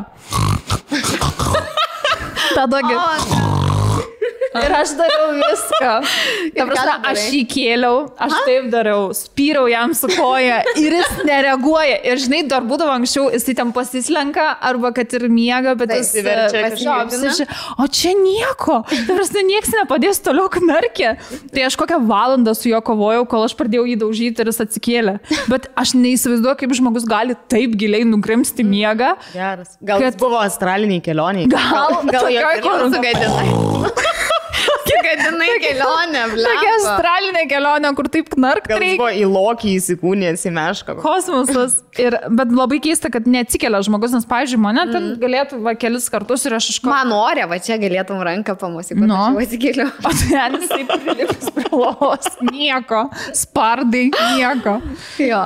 Dar aš alergiška, žinai, kokiam garsui. Pavyzdžiui, kai tu bandai užmigti ir šalia Rola žiūri filmą labai tyliai, bet kai tu bandai užmigti, tas garsas, taigi tu turi 10 skirtingų ausinių, kodėl tu neįsidedi jų. Vat ne, jam reikia tuo metu, sako, tau trukdo, tipo, tai tu įsidėksti šitą, žinai, Kamštukus. Bet sakau, palauk, aš pirmą guliau, kai tu atėjai su kompiuteriu, tai tu turi šitą problemą įsispręsti. Tai vat labai alergiška šitam garsui esu. Šitas irgi yra. Rusiškas filmas koks dar. Aš, pavyzdžiui, negaliu užmigti, jeigu yra telekas įjungtas. Žinau, kitiems žmonėms labai patinka Aš tas toks negaliu irgi. mažas garsas kažkoks ir kažkokia švieselė. Pavyzdžiui, man tas va taip va. Mane Jis tai taip ramina. su blėtom planšetėm apsistatęs. Galva. Jis tų ausinių, žinokit, 5 skirtingas poras turi, 5 skirtingom progom. Ir visą savo techniką susineša. Prieš miegą 2 telefonai, planšetė, 5 ausinės. Nes, žinai, įsižeis vienas, jeigu neprimsi lovą. Dės planšę. Čia kaip žaisliukus vaikais. Ir jis ten pasileidžia kažkokį YouTube video. Ir ta šviesa jobina ten. Žinau, šitą kambarį. ir ten kalba kažkokius istorinius faktus arba apie kosmosą, o aš bandau užmigti, žinai, kur man reikia tiesiog tamsos ir tylos. Taip. Ne, tas ten varo savo. 2 dalykai, kurių reikia moteriai prieš miegą - tamsa ir tyla. Man tai, žinokit, aš turiu kaip tik problemą, jeigu yra vakaras ir aš žiūriu filmą, man labai sunku neužmigti, tipo, nes kur yra tas memas, kur kačiukas kažkoks, kur ar tu miegi, pradžio atsimerkęs, paskui jau ir visiškai, ne, aš vis dar žiūriu, aš tik ir kažkoks įsijungia, kad aš turiu meluoti, kad aš žiūriu kažkodėl, nes aš negaliu eiti tuo metu į lovą, man čia yra saldžiausias smigimas ir toks, ir aš ten teisiu, aš klausau, kur aš pradžiai iš tikrųjų bandai klausyti, nes labai malonu užmerktas akis. Bet tu dažnai tai palūšti. Aš labai palūštu, dabar smer ten ar vyną, gerus, smingu, bet ir šiaip, nu aš labai man jauku kažkaip ant savo. Jau užsimerkti? Užmigt, taip, kai dar nesi iki galo nuėjęs miegot, tipo, kai nereikia viso praustimosi persningimo. Tiesiog. Aš nekenčiu to momento, kai netyčia taip nusmingiant ant tos sofos ir tau reikia grįžti į lovą miegot. Man yra tai buvę nusmigę su mantu, antrą nakties aš atsikėliu visus veidus. Čia, žinai, kur jau tušas nubėgęs. Kaklas skauda. Ir žinai, toks, nei tu pamiegojęs jautiesi. Ir nežinai dabar ar toliau atmiegot, bet jau kaip ir nebenori miego. Man čia vienas blogiausių jausmų. Ir žinau, kad aš dar dabar turėsiu eiti į vonę, viską nusivalydantis, įsivalyti, persirengti ir daryti. Ir vatos dar neturi. Labai. Aš dėl to nemėgstu nusmigti. Man yra laikas, kur tipo, aš būsiu iki paskutinio, nes man tas irgi toks nusmigėjęs šiaip yra. Jis labai mėgsta nusmigti. Tai, bet žinai, jam vyrui nusminga. Gerai, einu į lovą. Mums čia reikia procedūrą, minučių procedūrų. Dar net dantų įsivalyti nereikia. Nu. Tiesiog eina. Su tais pačiais rūbais. Greičiau. Ja. Tai va, tai aš dėl to, kad žinau, kas manęs laukia po to, žinai. Tai dėl to aš bandau iki paskutinio įsilaikyti ir tada eiti į lovą ir jau atiduodu savo. Arba aš tada stengiuosi, pažiūrėjau, po vakarienės, einu greit veidą nusiprausiu, jau užsitepu tais kremais ir tada jau einu migdyti vaikus ir leidžiu savo nusmigti. Viskas okei būna. Taip, čia labai malonus jausmas iš tikrųjų, kai aš kažkaip vienu metu mokyklos laikais būdavau kirtus vos, kad net aš 7 valandą vakaro jau su pižama pilnai nusiprausus, kad galėčiau smigti prie teliko. Man žinok, toks kaifas yra tas smigimas prie teliko. Labai saldus, ne? Nu, taip, saldus. Bet saldus tiesiogiai net žodžio prasme. Taip, kur tu jauti net kažkokį, kaip pareina tas miegas ir tau atrodo tas akis užmerkti 10 sekundžių, toks kaifas ir atidaryti sunku, bet eisiu pamiegoti po pietėlio. O aš taip paauglystėje būdavo, tai iš vis nenorėdavau miegoti, man taip žiauru būdavo, aš taip įsivažiavusi visokius ten serialus ir filmus būdavau, kur eini miegoti su šviesa 4-5 ryto ir žinai, tau pamoka pirma, ten nežinau, po 8, tai aišku, pirmą praleisdavau, eidavau tau kokią 10 ryto į 3 pamoką arba į 2, nežinau, kada ten, kuri būdavo. Bet man tai buvo ir buvo tikrai kokią pusę metų, kad aš taip gyvenau. Kad aš tiesiog naktim nemiegoju, nes man per daug įdomu būna, ten kokį serialus kabini vampyrų dienoraščiai. Ir žiūriu iki 5 ryto. Buvo ir toks etapas man. Bet tai čia paauglio gyvenimo dalis. Arba kur ten klausai muzikos 5 valandas ir svajoji apie bernus. O, šitą ir aš turėjau. Tai va. Mano svajojimo daina, dabar kai pagalvoju, koks įdomus yra gyvenimas. Vaido Baumilos buvo tik tai tu tokia daina. Aš buvau paauglė ir aš klausydavau ją ir galvodavau apie savo ten simpatiją berną. Nieko negaliu komentuoti, man neleidžiama kalbėti. Čia yra uždrausta tema. Tas, kurio nevalia minėti, ne, tai nevalia. Negali lūpas ištarti tavo. Jo vardą negalima paminėti. V. Nes jūsgi čia prisiknėsite iš karto. Anyway, bet jo. Taip. Turim dar vieną laišką. Manau, ne jau. Jau viskas. Jau nebeturim. Tai ką, buvo smagus podcastas. Labai ilgas podcastas. Prisijokiu. Man patinka, kad mes visada rezimuojam, kai pabaigiam. Jo. Buvo ilgas. Jeigu dar nesupratot, mums buvo smagus ir ilgas, o jum kaip? Tai va, tai Gelmina sakė, parašykite, jeigu aš žinot, kas čia per... Tas mirtinas garsas. Taip, jo, tas garsas. Kaip čia veikia tas organizmas, labai įdomu. Jo. O kitą savaitę turime paskutinį dar tuščią podcastą. Ir labai planuojame kažkokius, nežinau, ferverkus, čia ką čia. Šampės tikrai bus. Diplomus įteikinėsim. Tai tatuiruotės darysime. Ir nominacijas. Kažkaip prisigert kažko. Šampės bus. Bus šampės. Tai bus faina. Taip. Tai labai laukiam, kad ir jūs žiūrėtumėt paskutinį epizodą ir kad visiems patiktų, žodžiu, pasiruošim taip nuo širdies.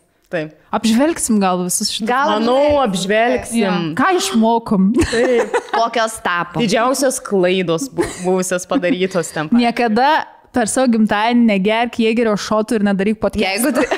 Jeigu turi tą dieną filmavimą. Filmavimo metu irgi negerk Jėgerio Ir šotų. niekada nekvieskite į podcastą Baumino. Čia mano didžiausia klaida buvo turbūt už ką aš daugiausia gavau. Nu gerai, nepradedam jau čia to paskutinio podcast'o. Gerai. Bus laikas, bus ir vaikas. Ate, ačiū. Kitos savaitės.